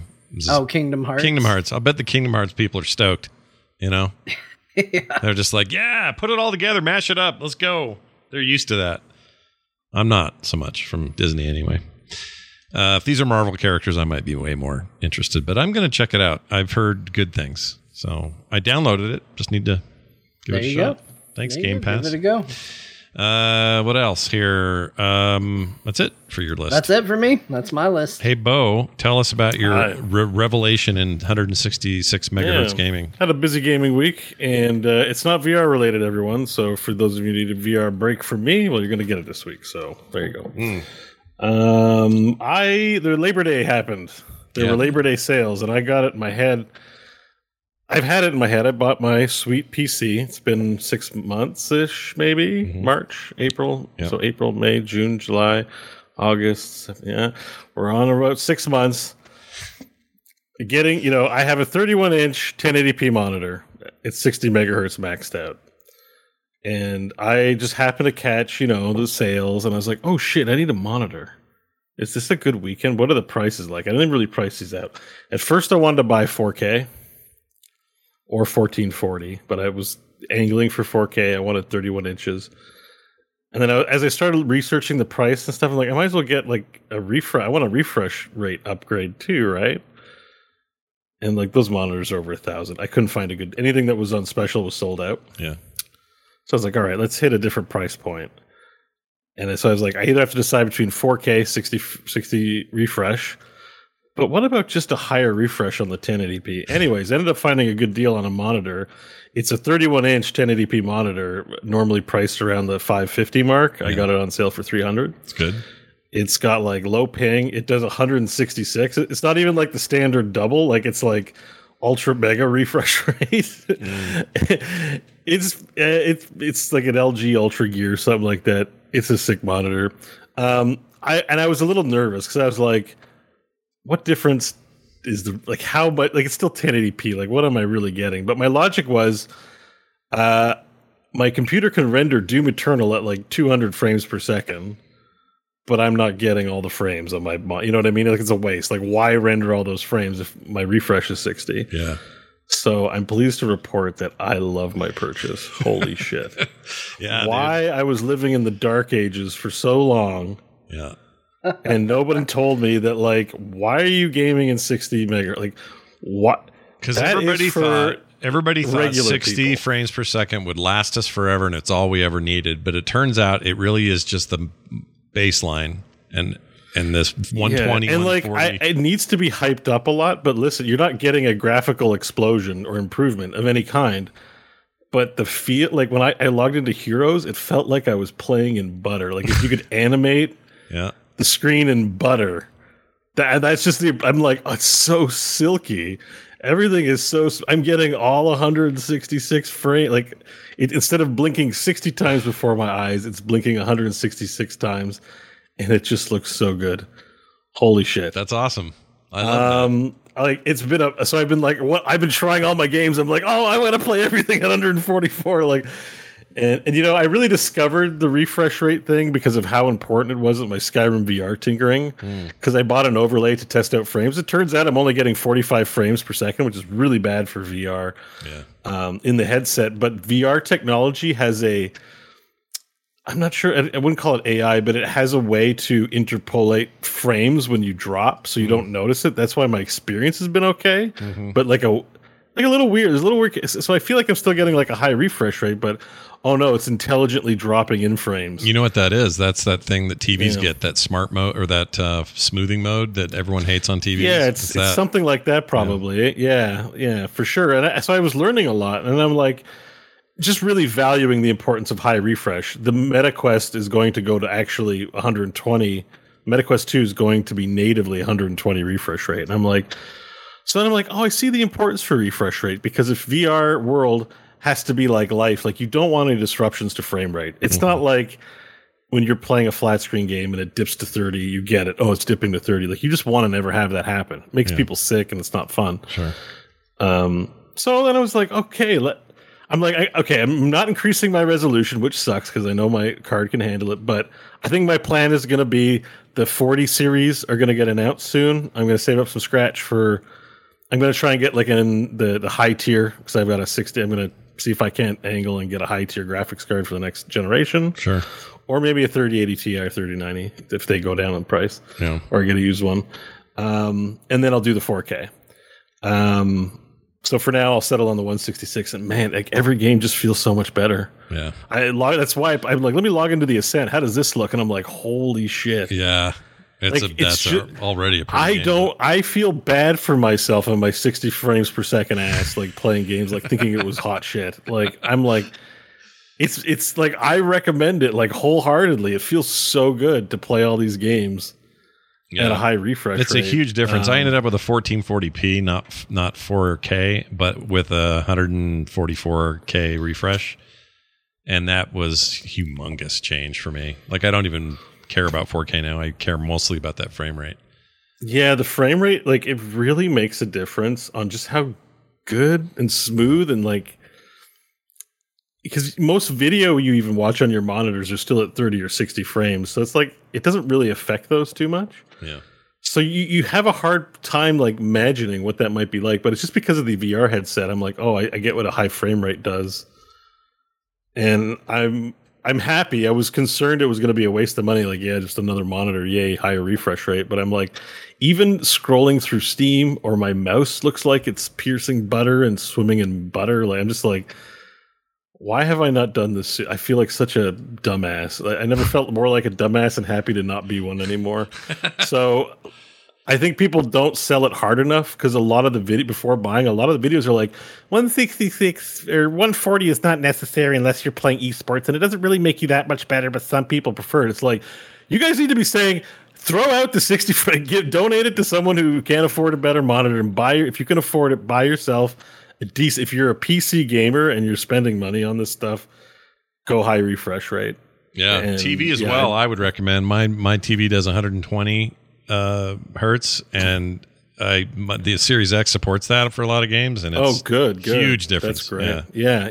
I didn't know about that. That's why I was curious about console performance, and I'm like, I'm glad to hear that about the Xbox. Yeah, I don't think my Series S probably going to do that, but it might at the lower resolution. It may, not at 4K. It might at 1080p, but my TV definitely is locked at. I bought it a long time ago, so I'm pretty sure it's locked at 60. But it might go higher. Maybe I have to look into it, but. I could just, because I have like 2 LGs. Like, I've got my Gamer Extreme frame rate and I've got the 60 frames over here. Mm-hmm. Luckily, I was able to get them both 31 inches, so they're perfectly even and matching. And side by side, like, this used to be an amazing monitor, and now it's like the shit vehicle. I was like, gaming on this thing. Get away from me. I mean, yeah, that's actually the reason I stopped doing the ultra wide, was because the refresh rate on the ultra wide was, I think, at best 60, and I tried out a high refresh rate monitor and went, you know what? Even compared to ultra wide, which I loved, I still love this. It just looks and feels better to have the higher refresh rate. It really does, man. Like, I'm a believer. I'm joining the cult of refresh rate. Yeah, they have ultra wides, 144 hertz ultra wides, but they're really, really expensive. Like, prohibitively. Anything. That's why, because I wanted to get a 4K and a high refresh rate, and I didn't realize, like, you're dropping 1,000 easy on the monitor, easily, like, at the lowest price, and I was, and you're not getting 31 inches. That's for like the 25ers or 20, and I'm like, This but wasn't now too bad. I want, like, I really want a like 31-inch 4K. I want the Gonzo monitor. I'm like, it's gonna look so good. So I did find LG has a one called the Ultra Gear 34-inch. It's a 21.9, so ultra wide. This one will do 160 hertz, so pretty much maximum there. G-Sync, all that stuff. I got G-Sync on mine. 649, not bad. Oh, that's the other thing. G-Sync is what is so that? great. 4K or 1440? That one's 1440. Well, 3440 by 1440, so it's ultra wide, but yeah, 1440. Oh yeah, like there were a few. I didn't want to go ultra wide, and there were a lot of curved options. I wanted flat. Yeah. Some people like the curved. I don't. It doesn't do it for me. The thing, it was like it was Labor Day sales, so like I walked into Memory Express here. I guess that's your version of CompuCenter or something like that. There, I had to go get it. They had one left in stock. I was just like, let me go grab this, and I'll have it right away. I was super excited. Oh, it's like Christmas at your house. I love it. But like, if I wait for an online sale, probably I can find a good price, like a Dell or some vendor like that has a sale at some point. Like, now that I know I want it, yeah, I just sit here. I'm like, I spent $3,000 on a computer, and let me just game on my Volkswagen equivalent of a monitor, like Uncle Buck's monitor, Sure. I was really that was just.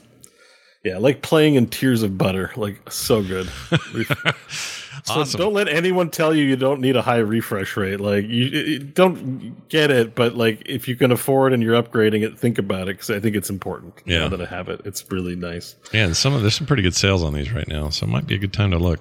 And I just like how unnecessary mine is, because mine refresh rate is 166. I'm like, I'm sure you don't need anything beyond 120, but I'm like, crank it all the way. Yeah, chat room says 2K at 144 hertz is the sweet spot. I agree. That's where I'm at, and it's awesome. Oh my gosh, I love it. And I mean, getting a 4K like my 3060, it's probably going to be not. I probably need a better graphics card for 4K to begin with. So yeah. That's why I'm not in a rush. I'm going to check out the graphics card situation and maybe make the switch. But All right, so tell me about how the Ascent was, because you made me reinstall it and play the Ascent again. Yeah, speaking of which, the Ascent was a game that launched when I had my old computer, and it didn't run the best. Yeah. And I tried to stream it too at the same time, and it really didn't run the best. But it was on Xbox, so I'm like, okay, I played on Game Pass, but you know what? I don't like playing that game on controller. Not because I can play twin stick shooters with the controller, but that has like a ducking mechanic. Mm-hmm. And I just found it kind of extra annoying. Also, the aiming's really precise. Like, if you play a game like Heroes, usually you got to aim for the hitbox on their feet. Yeah. And a lot of games are like that. Like, just get generally around them. But in this game, headshots are headshots. Oh, yeah. In the 3D space. So you got to like aim a little higher than their feet. Like, there's some adjusting to how the aiming works in this because it's very precise with the red dot, like in 3D space. It's not a very forgiving collision detection. Mm-hmm. But it is accurate once you get used to it. So I didn't enjoy it, especially with the ducking and the aim down sights button. There's just too many buttons to press all at the same time on the controller. And then I remembered when I was looking for games to check out my 144, I saw the Ascent on sale and they had a DLC. I was like, oh, there's DLC for it now. There's a new zone. Awesome. So I bought it and I played it all the way to the end. This game is, it's really strong in some ways. And it's really like, I wish there was more in some ways. You know what I mean? Mm-hmm. I really like it. There's no classes or gear progression. You know, it's very much a shooter. Like, here's your guns, level them up. It's very basic. There's gear, but it's not. You're right. It's not the same as like itemized Diablo level sort of stuff. Yeah. Like, that's where it's like I put it in the twin stick shooter category because it's like it's lacking a few key features for me to call it an actual ARPG. Yeah. But I really want it to be that because the actual moment-to-moment gameplay, like aiming and dodging and the abilities on the weapons are very cool. Like, it's awesome. The environments, I was talking to John a lot about this last week, so sorry, John, if it's a repeat. The environments are gorgeous. Yeah, like, I wish more games took as much time to make their environments as like, it's like architecture porn. Basically, yeah, it's really special. I don't know. It's almost like the game shoots itself in the foot a little bit about that because it has some of the most incredible environment design I've ever seen in a game, period. Yeah. But does the rest of the game live up to that level that they've established with that environment stuff? Because it's so cool. Yeah. Like, I want to be in there all the time. I think the basics are there. I just think progression. Like, I got to a point once I got to the expansion, I have a giant turbo hammer and a elite set of armor, and I just one-shot. I just run around like a football player, one-shotting everyone with the hammer. I'm like, it stops being fun because everything's just too easy. I'm not even using the gun system anymore. Like, if you're using the best weapons, right? Yeah. So, like, it starts off tactical and strong, but once you get any hint of power, it's pretty much a cakewalk. You know? Like, once you, And, like, I tried a New Game Plus, and it's still enjoyable, but it's just too easy. Yeah. They're missing that progression. But man, dude, you know how bad I would kill? I would kill for a game that I don't know what to compare it to. Like Fallout, maybe. You still keep it action, but this world deserves more. Like, this is the most real, hyper realized, at least visually and kind of even auditorially, the most hyper realized cyberpunk space I've played. I love that. Yeah, I think that's true. Like, the writing's okay, but it's good. It's a cut above basic. Like, I like Poon. Yeah, you do. Put that. Put that on the internet. Poon is a character. I like Poon, and I like, it's got all the tropes of cyberpunk. It's one corp taking care of another corp, and there's a shadow corp, and it's corp all day. Yeah. Like, I think the fictionalized world, there's I like what they've done with the races, and it's kind of like there's aliens, but nobody talks about that. Yeah. And it's on another planet. We're not on Earth. It's a cyberpunk world on a space planet. So it's like, it makes it feel new and unique because a lot of cyberpunk is near future Earth terribleness. And it's like, well, it does the more Shadowrun thing of. Oh, yeah, very much Shadowrun vibes. Yeah. Mixing more fantasy tropes, but it's still a corporate dystopia, essentially. Yeah. Like, you start off as a janitor in the underbelly, and that's basically where all the shit of the giant megaplex gets processed. It's a giant like toilet factory or whatever they call it, sewer. No, I really like that game. I want more. Like, I just want to play more, and I want a real challenge. I think they just kind of like ended it.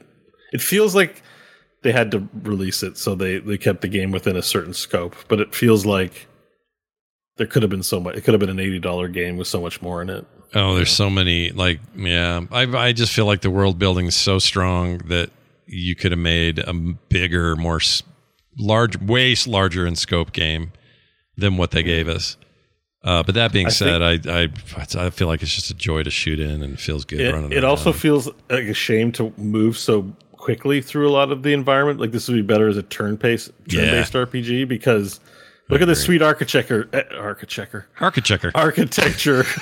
me run past the sweet architecture real quick. Yeah. You know what I mean? It's like, well, I only got to see it for 2 seconds. You almost want to linger and have a fight or something. I feel like this game was bigger. Imagined it much bigger than it was, and it launched as is.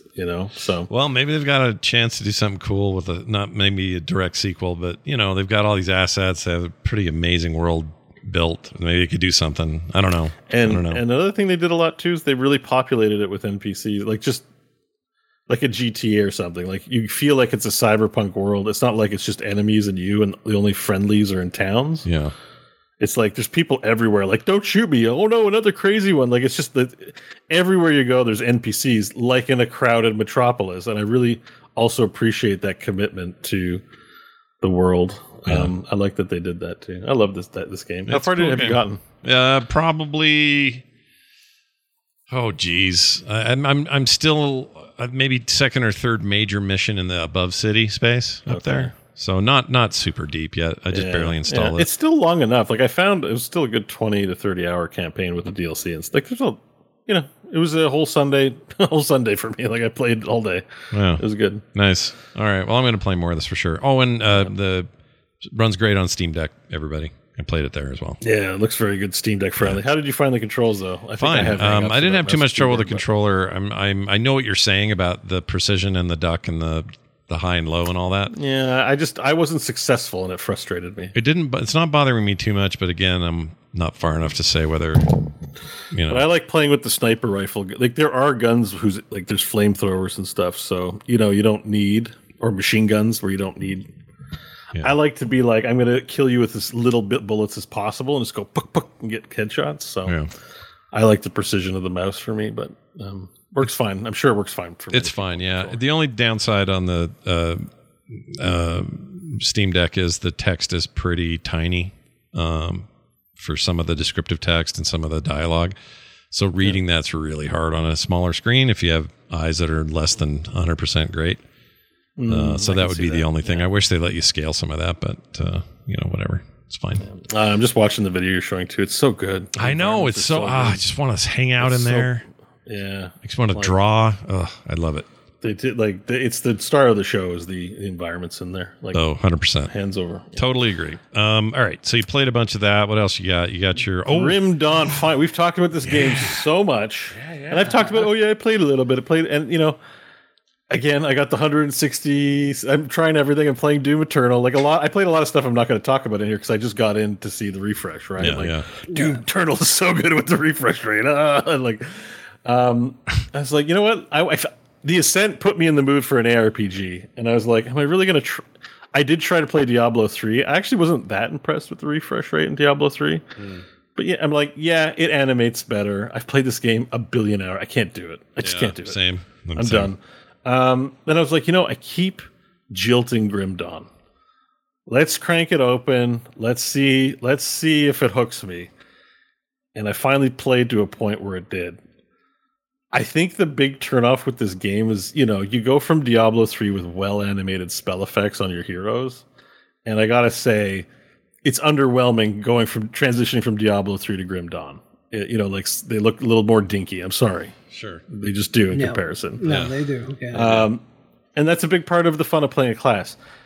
However, this is an ARPG's in a post-immortal world where you're like, let me get this casual experience playing an ARPG. Immortal, has all that baggage. Mm-hmm. So this is more complex than Immortal mechanically. In fact, it's a fully featured ARPG. It has item science, randomized loot. It has a lot of abilities, a ton of build depth. And I started off playing an Inquisitor, and it's auto attack based. So I'm like, I'm not even going to use that many skills. Like the guns are just cool. and just like kapow, kapow, kapow, kapow, kapow, kapow, kapow. And I was having a good time. And you know what? I got to their version of Leoric, which is Warden Krieg. Yep. But I was like, okay, all right. I was still having fun. I was like, still not impressed. And then I got to the second zone, and it started to be more outlaws. And then I got to my a dungeon, which is not a main story dungeon. I don't think it's like a side questy kind of thing. Yeah. And it was really deep, and it had 3 levels, and it lasted a long time. And I all of a sudden was like, I really like this game. Once you hit level 30 or so, then you start having a lot of abilities, a lot of points, and the item science kicks in. Oh, yeah. And I got to 30 on the Inquisitor / Necromancer, and I was like, actually, I don't know if I want to play this. And I started a second character, and now I have another level 30. That's Necromancer / Arcanist, because you start with 2 classes so early, and you can't switch. It's very cheap to respec. It's just like basically Diablo 3. You can respec your runes at any time. Yeah, just can't respec. You spend a bit of money, and you can just respec all your shit. Like, it's very flexible. It has a transmog system, so you can always look cool. Yep. And it starts to get fun. The Necromancer's fun. I have like 8 skeletons and a big fleshy poison dude, and I shoot out magic missiles, and I'm like, you know what? I'm liking this. The monsters are cool. The game is buttery, looks nice. The music's pretty sick. It's got the Diablo 2, its own version of Diablo 2 vibes. Grim Dawn is like criminally underrated, and I think it's because as the first impressions go, I don't find it very strong on first impressions. However, now that I've gotten into it, I like it better to be Torchlight. Why did I play Torchlight 3? The Torchlight 3 is such a train wreck. Like, this is a really good ARPG that isn't games as a service. Like, I've tried the Path of Exile. I've tried the Lost Ark. I don't love it. I hope I like Diablo 4, but like, this is like a standalone. You're playing a game, learning item science. There's a rudimentary story, which is great. I don't want a big lore, and the ARPG-ness of it is well programmed and done and feels good. And now that you just have to give it a bit of a chance and get to the second zone, and then that ARPG brain starts to kick in, and then all of a sudden I'm like, oh, this game is so awesome. So it's good. Yeah, I'm going to be playing it for a little while. I really like Grim Dawn. The thing I liked, one of my favorite things was as you get a little bit further, maybe it's right around where you're at, there's an option to turn off any items that hit the ground that are under whatever quality level you want. So good. Yeah, then I want to do that, because definitely I've graduated to greens and blues. I don't want any yellows anymore. Yeah, that stuff will just poof and go away. It's a little overwhelming at first, because you get plus ranks to all the abilities, but I don't know what they all are for the classes. So I'm like, is this good? I don't know. Like, I'm like, what do I want? Initially the tooltips are pretty complicated, but that's how you learn over time, right? Is like you start making incremental changes, and until you hit a wall, you don't really care about it. Like, oh shit, I died here. Like, they're actually hitting hard. I need to think about defenses. Yeah. So I don't know. I'm having a good time. I like all my skeleton pals, and I have 166 frames of the game entering my eyeballs, so that's even, like, it's super buttery. Yeah.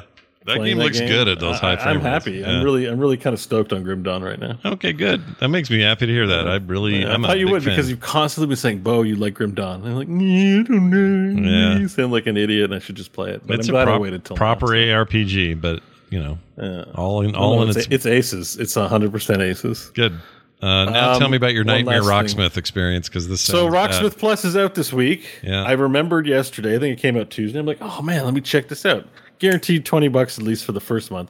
By the way, real shitty promotion. If you own Rocksmith 2014, you can get 3 months for free if you sub for a year, but it has to be your first sub.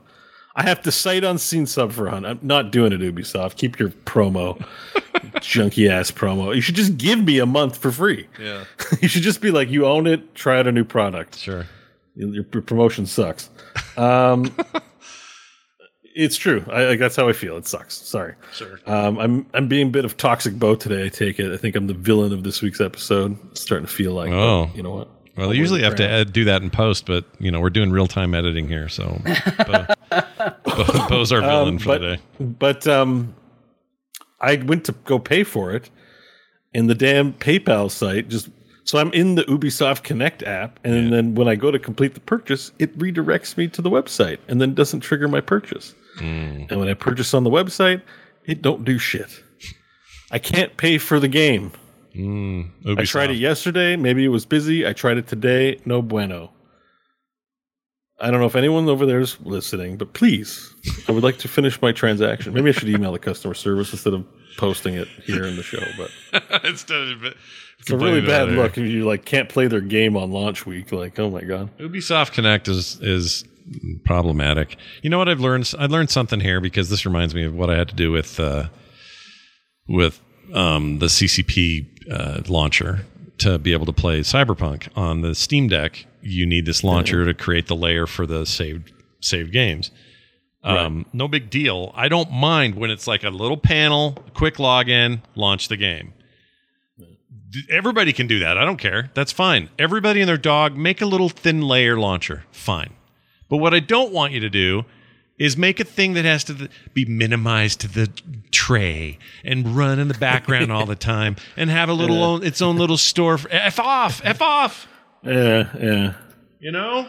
Or have like weird pages. Like, yeah. No, I know what you mean. Because Ubisoft Connect is not. When it's just I'm not excited to be in there. If it's a thin layer, like a really thin layer, that tells me you're gamer focused. You care about my experience. Guild Wars 2, Final Fantasy 14, great little launcher layers. Sure. Right? They do have promotions on them. You can click them, news items. Yeah, but it's super clear. Log in, launch game, you're in. That's it. I don't mind that. That's fine. Do that. But Ubisoft Connect, I'm looking at you, EA, whatever you call yourself now. I don't like your desktop thing. F off, all of you. Larian has a good one, but for a company that doesn't have a lot of IP, you now log in through a launcher. Oh yeah, that's true. I ran that. It only runs when you're running a game, so it's like perfectly fine, and that runs great on Steam Deck as well. Just ran, no problem. Plus, the thing has a touch screen, so if I got to select I agree to these terms or whatever, it's fine. It's not a big deal.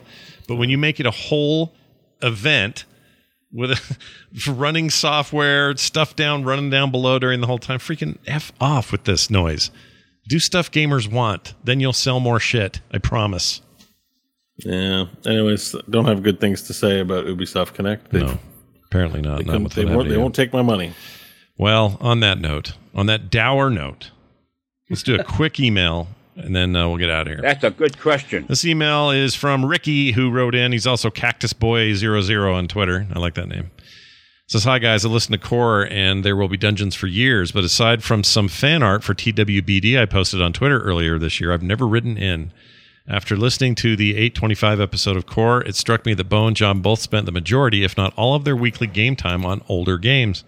I tend to be more like Scott, frequently jumping from game to game, and I think that's because I suffer from game FOMO. I think mine's different. I got like ADD or something. Anyway, with so many new and awesome looking games coming out constantly, I find myself frequently worried that I'm missing out on something. My game time is limited, so it aggravates me when I spend even part of it feeling guilty about what I am or am not playing. Do you guys ever feel like you deal with this? If so, how do you get past it? Thanks in advance for your thoughts, and especially for constantly making me laugh. Says Ricky. P.S. I will never swim in a lake in Canada. Why not? Well, Bo, because you pooped in one. Oh, somebody asked me if I don't think you got any lake shitters in the U.S. Oh, I guarantee we do. I guarantee it. I just don't know who they are. You made me not want to swim in lakes, period. So come on. As I established, there's shit in every lake. It may not be human, but there's definitely fish. Okay. It's all right. It won't go near you. Yeah. And I was thinking about this the other week. I have something to add about the shit in the lake story. Just as a point of order, because I think people are picturing like I shit and it's somewhere people can stand. Yeah. But it's like 50 feet or 60 feet. It's way down in the depths of the lake. So you're going down under when you do it? No. I was like treading water. Oh, but you're counting on a but like I'm like out. I'm not. I didn't do it on the shore where it could wash up and the evidence could be found. Right? Like I swam out. I swam out to where it's just black. You know, you have to swim down 50 feet. Like nobody's going down there. You know, there's 50 feet of water between you and the ship. But do you think did you have a floater or do you have a sinker? You don't know. No, it sank. It sank. It sank. I don't think shit floats. I don't think any shit floats. It does. How do you know that? Because I flush every time I'm done going to the toilet, and sometimes it's at the bottom of the bowl, and sometimes it's floating. I guess so. I don't know. I lay big pipes, so I'm like, I don't really have those little floaty nuggets that I think you're talking about that much. I get an occasional floater, and that would be my concern because no matter how far out into the lake you are, that stuff will get to shore, and now you got a floater on the I had no floaters. Okay. Like, I'm already submersed, and with the added pressure, it probably fired it down. You had some pressure that like shot it down. That's well, amazing. I didn't tell the whole story, right? About why I shat in the lake. Because we were out on an island. Yeah. There's no outhouses. It's nature for miles around. Nowhere to go. We're camping in tents. Yeah. It's like 10 dudes. So they dug a hole in the middle of the island, put a roll of toilet paper on a twig of a branch of a tree, and everyone just shits in the hole. And I got tired of going to the piss and shit hole in the middle of it. Stinks. It's full of bugs, bees everywhere. I just wanted to have a serene, peaceful shit away from the shitting hole. So I shit in the lake, and I kind of held it for a long time. So I had to go really bad. Yeah. So it was a big laundry basket or whatever. Like it was a full. It was a full laundry basket. I've never heard of that. I don't know. It was a big, like, I had waited a while. It was a few days worth of backup, let's say. So I was like, I got tired of shitting in the shithole with 10 other men shitting it. Yeah. I don't like that either. I'm with you there. You know I don't like that. Like, I was like, I didn't, and before we went, I didn't really think about the shitting arrangement. So I was like, okay, let me be a man and not complain about the shithole. Yeah.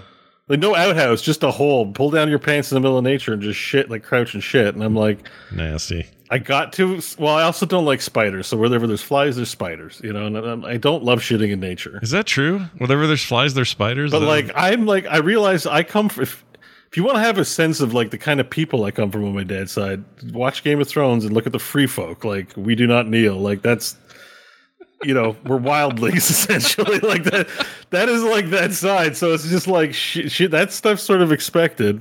Yeah. And but I am part city boy, and I got tired of the shitting arrangement. I tried to hold it for a few days, and I'm like, I don't want to go back. Yeah. So it was one time, you guys, and that's why I went to the lake. So have a little sympathy for me. I feel bad for you because I had to stop a car once. Speaking of Guild Wars 2, on Guild Wars 2 launch night, I had to pick my daughter up at school, and I had to stop the game.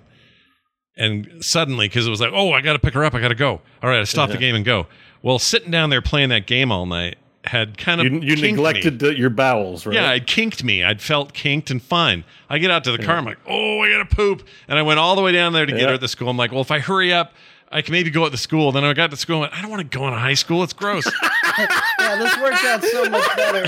Good decision. So I grab Carter. Carter comes out. I go, get in the car quick. She's like, what's the matter? I go, just get in the car quick. So she gets in the car quick. We're driving. We're halfway home. The lights are slow. The people are slow. And I'm like, I can't do it. She's like, you can't do what? I go, hang on a second. I pulled over. I got out. I went to a construction site that is now a grocery store. And I found a giant pipe.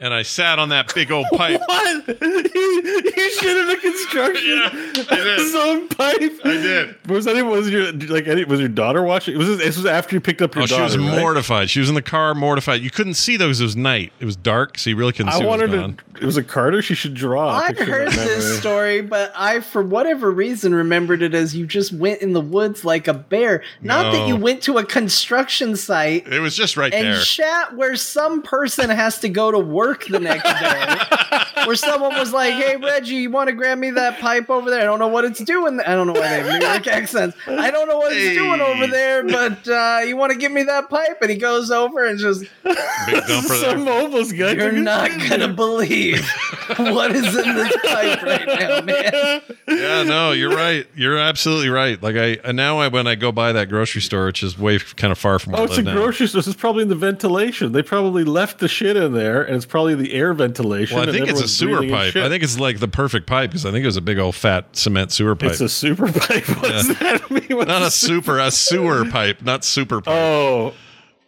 Well, how? I mean, do you really know if it's a sewer pipe? I mean, I don't actually know. That it's Yeah, a sewer it could have pipe. been part of the air ventilation moving Freon around. It's or a something big like round cement one, like a big one. How's the grocery store smell? I haven't gone in, so I couldn't How tell. many Blame years you, has I it wouldn't been? want to go in either. You should go to this grocery store and say, "Excuse me, but 10 years ago I took a shit in a pipe when this was under construction, and I'm feeling guilty about it. I mean, can you check your pipes for a 10-year-old shit that And maybe my daughter, she was so embarrassed, so we rush home after that, and I get home and I went right back down to playing Guild Wars. Right back That's to a- playing. my God. That's 100% a gamer story. I know understand gamer shits. You play for like 15 hours. Oh yeah. Feel fine, and then you're like, I'm going to do another thing, and then all of a sudden, your ass is going to explode with shit, and you are nowhere near a toilet because you decided It's the worst. to not respect your bowels. It's happened a number of times to me. Yeah, Usually yeah. not. I don't have trouble podcasting usually, but like if I'm playing a game and I'm super focused, and then I've just forgotten myself, I gotta poo. Yeah. Just gotta Have you poo. been there, John? Do you relate to this story? No. At all. I basically live my life in constant fear of where I'm going to have to go to the bathroom if I need to and plan accordingly. Yeah. You probably did. Me and Scott probably did a bit more. So here's the problem is I have lived with like a stomach issues. We'll just say general stomach issues my entire life. Yeah. And going back to what we talked about on the pre-show, when my gallbladder got taken out, that did not help them. In fact, it made them astronomically worse. Probably got worse. And that's usually what happens. And as a result, it's basically a coin flip if I eat food, if it's going to upset my stomach and I'm going to have to deal with it. Yeah. So I actually do, as much as it's a joke to say, I actually live my life in anticipation of what's my plan for bathroom if I need to use it. Because you need to know where they're at, especially like at BlizzCon. I do this at BlizzCon. I'll be like, there's one, and there's one. Okay. Yep. So I can make it here if I need it. Like the year I had to do the stage thing, 2018.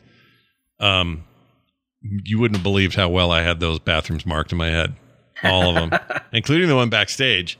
I was like, okay, that one, okay, because I just thought any second now the nerves are going to kick in, and I'm going to have to take a big wet one, and I got to be on stage. You've marked every bathroom, every pipe. Yep. Yeah, I would. Ready, you know I'm where not gonna. every single one is. I'm not gonna lie. I was stressed out about shitting at BlizzCon too. It's stressful. There's so many people, and you don't want to like have an issue. And Even if there's a toilet nearby, there's nothing saying you're not gonna get to use it for 2 hours. Let me Yeah. tell you, that's part of the reason why the media pass really helped my BlizzCon experience. Yeah. I had far less anxiety about it. I was like, I'll go use the media bathroom. Oh my god, yes. I mean, I'll thank Lashes forever for hooking me up. Did we all get into Hilton? Like, I think she hooked me up with the Hilton one year. oh, did she get you Hilton? Which was, access? yeah, I didn't can't know remember that. what the circumstance. Yeah, because it was the year I got the media pass, and then she got me a room in the Hilton. And let me tell you, it was so nice to have a hotel like right next to the I event. think it was hotel with a window or- overlooking the walkway. It was amazing. I don't think I was love her anything other forever for that. than Hilton. I don't think I've ever stayed. Let me think. Oh no, I did do Yeah. 1 year at the Sheraton across the street, the one Patrick's Yeah. always in. No, I felt like a superstar. I'm like, I'm in the Hilton, the most No. important hotel. I was all arrogant in my head about it. Yeah. I've always The best. been a walk away, but at the very least, But I think I told you guys this. I've said this on the show that like my antisocial tendencies. I always took a break during BlizzCon, Yeah. where I left the event and went back to my hotel and ordered a pizza Yeah. and just sat in the hotel and watched the event on live stream from the hotel. Yeah. Ate pizza. With a Pizza Hut pizza. Yeah. And that was also like dedicated bathroom time as well. It's like if I need to go to the bathroom, I got I got this one right hotel. here. That's right. I got my hotel, got my pizza, watching the show. Yeah. Honestly, really nice. Yeah. Really looked forward to my. I love getting away from hotel that stuff. journey back. Like Yeah. one of my favorite things to do at a BlizzCon is to somehow duck away and go take a nap. I loved it. Loved it. Yeah. It was rare, but I loved doing it. And I do it again. Would do again. All right, well, don't poop in a lake. But is the anyways, point. did we answer his question? Yeah, I think so. No, we didn't. Oh, we didn't didn't we? even come close to talking about it. Not even a little bit did we talk about his question. It's his PS. He did it to us. He did the PS, and that threw us off. All right, FOMO. I'll Game answer FOMO. it real quick. Yeah. I do think Scott has a different thing than what he's describing. I genuinely do.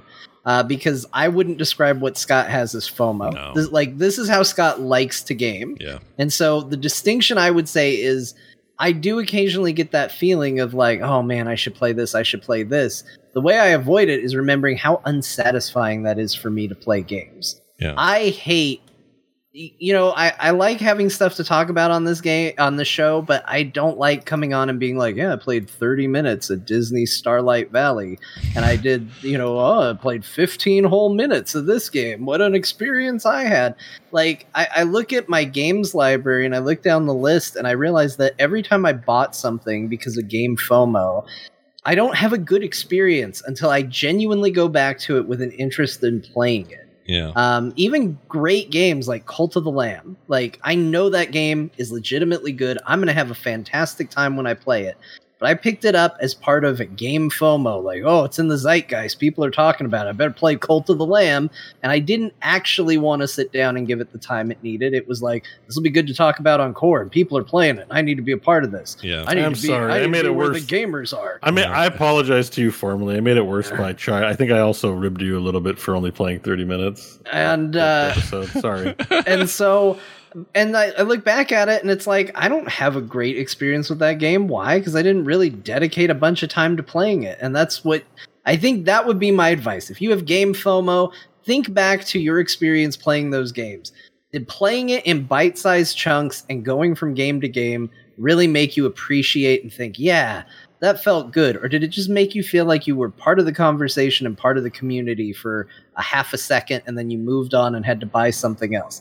And if it made you feel that way, just say, you know what? I'm going to buy experiences that I know I'm going to really enjoy and really be able to dive into. And I think that's where you are different, Scott, because I think you legitimately walk away from, I played it for an hour. I played it for an hour and a half. And you're like, yeah, it was fun. That was wonderful. That was great. And if that's how you feel about it, then I think that is your play style. It's like growing up in an arcade. I went and played on this machine. It is kind of arcadey. You're right. Machine. Jumping from game to game. The one thing I should say is it doesn't sound very economic to do that, but because I've been lucky enough to get like tons of codes for stuff, and sometimes I just get an email saying, like this upcoming the weird one that looks like Aliens, the shooter. What's it called? Callisto Protocol? No, it looks like H.I. Geiger art. I forgot the name. Scorn. Yeah. I got an email out of nowhere from the Scorn developer saying, hey, we would really like your show. Do you want a code? So I got a code. 50,000 followers. So it was nice. And so I get that a lot. And because of that, and Game you Pass write is back similar. and say, hey, if you really like our show, there's 2 other people on it. Yes, and I did actually. I requested 3 we've gotten codes. codes before, John. We've gotten codes. I requested 3 codes. So we'll see. I haven't got mine yet either. But when they do, it'll be great because even though that's a Game Pass game, and this is a bad example, but if it wasn't one, I don't know if I'd even buy it, or if I would, I would have to hear reviews first or whatever. But instead, I can kind of poke and play and go and because I've got 2,000 games in Steam or something, me getting little pieces and bits has just always kind of been my way. I don't know if that's good, if it's bad. I don't know what it is. And the games I do beat and play all the way through, they're usually special experiences. Like, I don't know, Wind Waker, or when I beat the what's that game called? The Chinese or the Hong Kong GTA like one. Oh, Sleeping Dogs. Sleeping Dogs. I love that game. I 100%ed it. Did you finish Ghost of Tsushima as well? No, I'm getting there. He's working on it, man. Don't rush him. Promise. He has till the end of the year. He's got. The only reason I bring that up because that was the one game you promised to finish. Yeah, that's what You didn't make any other promises, but there's a promise tied to that one. You're absolutely right. I wish that game was more. I wish that was on my. It's really good. I wish it was on my Steam Deck, to be honest. Like, I can't do that because Sony doesn't put it there. Although I think it's coming there now. It'll be on Steam at some point. But anyway, the point is, someone in the chat said it too. It says Scott, makes a living from being part of the conversation. Yeah. And that's part of it too. It's like, I want to get this out. I want to say this. I want to discuss this. And to me, sometimes it's the broader issues that the gameplay brings out in me. It's like, I did this mechanic, therefore I want to talk to you guys about that mechanic. I may never even touch that game again, but it left an impression and it's worth discussion. And, I don't know. It's just kind of the way I work it. Sometimes I admire when I hear Bo picks up a game and just has an entire Sunday and he beats it in 30 hours. Like, I haven't been able to do that in a very long time. So I'm jealous of that a little bit, where I can just go focus and I don't lose, the thread. Even if I'm not loving it, there's still some value in saying, yeah, I'm going to play this to the end and really have a full, like, that's why I should never be allowed to do reviews because, I don't have time to finish the whole damn thing or the interest sometimes. I think that's good. Also, like, I have a lot of privilege. Like, I'm lonely. You guys have families and commitments and stuff. I live alone. I can easily put down 12 hours and not have someone like, can you do something different with your day? Or can we go out to dinner? Or, can we make love? And like, I don't have any of those bothers. Sure. Sorry, I'm just making jokes. I don't mean to make it sound sad. Can we make love? Go out there, Bo says your bothers and you're holding me back, and slam the door. I want to make love, but he won't stop playing the Ascent. Yeah, exactly. I don't know. But, if I had to guess the next game I'm going to beat, if I had to guess, its mainline story is probably Cyberpunk, to be honest. I feel it. I can feel that you think pull. So? Yeah, I feel the pull. I don't know why. Just if you skip side missions, the game is not that long. Like, if you kind of just do stick to main stuff too, like, yeah, you could probably get through it in a reasonable amount of time. I've got some friends who love the side missions in that game and say, make sure you do them. I recommend doing it all. I love that game, but time being what it is. Yeah, I'll see what I can do there. I do like side stuff. I like clearing shit out. I mean, go find the pedos and shoot them, though. I recommend that one. And I don't forget, I beat Assassin's Creed Origins 4 years later. Yeah, you did. I sure did. That's the game you beat. What's our tally up to, by the way? Who? Our tally. What's our game finish tally up to? Oh, for me, it's still at the one. We're closing in on year end, boys. Yeah, we do have to start figuring it out. We need our best of the year. Which of the Final Fantasies I beat this year versus last year? I gotta get to all of it. Which of the games I played 5 minutes of did I enjoy the most? That could be a list too. That could be an award. We could do an award show. Best 5 minute fun. Sure. Sure. Most fun in 5 minutes. I think we should plan it out, because usually we just do it like a week in advance. We're like, hey, it's the end of the year. We should do an end of the year show. Yeah. We should actually come up with the fitting awards. I agree. For us. Not a like, we don't have to come up with a group decision where like, this is Core's game of the year, but just give our takes for various categories. Yeah, I think we can. How about most anticipated? Yeah, award. But we got to call them up on stage to receive an award for it. Yeah, that's right. It's only going to be 4 titles to pick from. Yeah, that'll be our. We're gonna tailor everything we do after the Game Awards. I'm pretty excited about it. No, we'll do. You know what? John's right. We got a lot of them out there. Maybe they should vote on. We could have some voting. But that's my point. I think John's point, and I agree with it. We start thinking about it now, and we'll be more ready at the end of the year. If we get a Google Doc and give people time to vote rather than just do a Twitter poll or something. Yeah. And maybe if you guys have some categories like best story of the year, best core story. Yeah. Core story. Yeah. Sure. I think the only problem with that would be remembering them. Like, some stand out, Bo pooing in a lake, but I almost feel like that wins because it's the only one we can remember. Yeah. We can put some blank items maybe in the poll if it's on docs, and people can just write their own. Yeah, but if we're doing it, if it's a competitive category, Bo pooing in a lake and Scott pooing in a pipe, I think the Bo wins with the lake.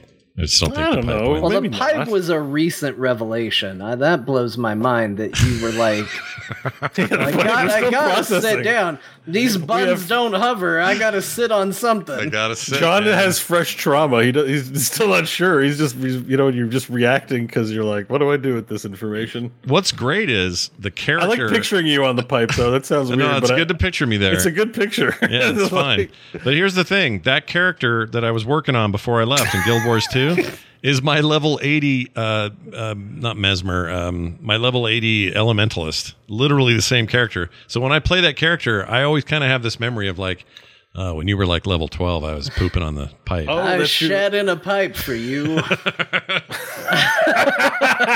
That's a good quotable. Yeah. Clip that. Yeah. I shit in a pipe for you. Yep. That's perfect. And he even has an By the way. ability when he's using a stave. One of the abilities is like an erupting lava eruption that he lays on the ground. And so he can even invoke me taking a dump on a pipe by putting his lava eruption on the ground because it kind of looks like a turd coming out of the world. That's an incredible story. It's like almost a felony. You know, like I don't like. It probably is. It probably statute of limitations is up. Yeah, you're fine. And it's like it's shit. I think everyone has pissed or shit somewhere they're not supposed to in their life. I think if they haven't, they Like, will. I had an ex-girlfriend come home drunk and she couldn't wait to get in and pee at home, so she pissed her pants in the elevator. She's like, I didn't make it. You know, she's like, don't laugh at me. And I'm like, it's hilarious. Yeah. And, you know, somebody had to clean up the elevator. We didn't confess. She had to pee in the elevator. It happens. Man. No, I Adults know. sometimes poo and pee their pants. It happens. Sometimes they do. We had a guy on our plane home from Seattle that apparently had a little moment there. Oh shit! Did someone shit in their seat? Yeah, it was in the back, so we didn't catch wind of it. But there was rumors back there. How did you? There were rumors spreading through the plane. There were. Hey, I don't know you, but I'm 2 seats back, and I just want you to know there's a guy back there. Shit, it's me. I Oh, like by the way, picturing that our dystopic society is so into Discord that there's a Reddit for the plane flight. this or is my Discord server. that did feel like it was like a little community for a while there. But I had an experience in that plane I want to share just real fast, and then we'll get out of here. We're on the plane. I'm watching a movie because it's Delta's got the screens on all the things. So I'm watching a movie. It's only a 2-hour flight, so it's about a 2-hour movie. And the movie doesn't even matter. Naomi Watts is in it. That's all that matters. It just came out this year. And so I'm watching it. It's fine. The movie is 100% like clean. There's not like sex scenes or anything. Oh, I saw your tweet about It's like none of that stuff. And if you're watching the thing in a plane, the captain will occasionally go, ladies and gentlemen, we're flying over the thing with the deal and the stuff. And and it pauses everybody's film, so they have to hear what the captain says. And the little bar comes up, says special announcement. And then when it goes away, the film resumes. So I watched this entire movie that has nothing in it objectionable. But finally, this one scene comes up where Naomi Watts gets naked to get into a tub. And as soon as she's buck naked, nips out, stepping into the thing, Captain Bar. Ladies and And gentlemen. of course, at that moment, everyone's movie's paused, so they're all looking around. Yeah, they're looking around. Plane. And they see me. What's going on? I look like Joe Perv in the 15th row. It was terrible. I was so annoyed. And I'm sure other people had worse because you could watch all sorts of movies. Did with anyone nudity look in it. at you and go, No, but the old guy next to me scooched away a little bit. Scooched away. Yeah, he No, scooched. be like you don't want to see boobies on an airplane. Shut up. Him and his wife. Him and his wife scooched over a little bit. And it was annoying. all right, I need to dig into this a little more. And by the way, Naomi Watts is like mid to late 50s or something. She looks incredible. I don't know how she's taking care of herself. Nothing wrong with 50-year-old movies. No, there are not. There are not. Mine are They're doing still great. Good. They're still, there. I guess. got good boobs for a I don't know. 50-something-year-old. Yeah. I'm not sure what I'm apologizing about, but I'm just going to apologize. Go ahead. Go ahead and be Hey sorry. everybody, I just want to say I'm sorry. I'm really I don't sorry. know why. Just know that I don't know why, but I got a gut feeling. So if I've disappointed you in some way, please accept my humble Expect our apology. apology early. All right, let's get out of here. Before we do, patron love, patreon.com/core show is where you go to support this show. And I'd like to thank the following people: Seb, Martin V, Emery Fortune, Dean Larson, and Juna all joined the Patreon since we last spoke. And that means a lot to us. Thank you guys so much for helping the show continue to grow. And if you like the show and haven't done so yet, go sign up today for our Patreon, patreon.com/core show. Hell yeah. Frogpants.com/core is our website. You can go email us, talktothecore@gmail.com. Follow us on Twitter, CorePod, John_Jagger, Scott Johnson, and of course, Bo Schwartz. And you can find this show live every Thursday at 5 p.m. Mountain Time, give or take. And it usually runs about 3 hours. So, plan accordingly. Twitch.tv/frogpants. All right, we got to get out of here. John, do you want to do any sum up, the old lady sum up or anything? Sure, we haven't done that in a while for Yeah. various reasons. And you're definitely so, feeling better, so your voice is probably in better shape. So let's give it a shot. Ladies and gentlemen, Old Lady John, tell us what we missed today. Well, in case you're wondering what the kids were talking about today and you want to be cool and hip and play a video game like they did, you can check out Kingdoms of Amalur Re-Reckoning. That's a game that it came out a long time ago, but so did I, and I'm still kicking it. Curse to Golf, which John likes the title. It is very good. Gunfire Reborn, that's a shooter that the kids are into. Into the Breach, Jetpack Joyride 2, Guild Wars 2, Cyberpunk 2077, The Ascent, Opus Magnum, Disney Dreamlight Valley. I almost read 166 megahertz computer monitor. This is why you have to put just game titles in your list, Bo. It doesn't make any sense. The Ascent, Grandma. Grim Dawn, and Rocksmith, I guess. I don't know. He just sort of talked about buying stuff, but I guess we'll say Rocksmith. Here's a shout out to the game Bo can't buy. Don't say shout out that way, Grandma. It's Yeah. not cool anymore. Whatever. You guys will make up. We now say no cap. Oh, no kappa. All right, that's it. Thank you all for listening. And we'll be back next week with more. And we look forward to seeing all of you there. Thank you, chat. Thank you, everybody listening at home. Thank you, patrons. Thank you, everyone. Go play a video game. We'll see you tomorrow. This show is part of the Frog Pants Network. Yes. Get more at frogpants.com.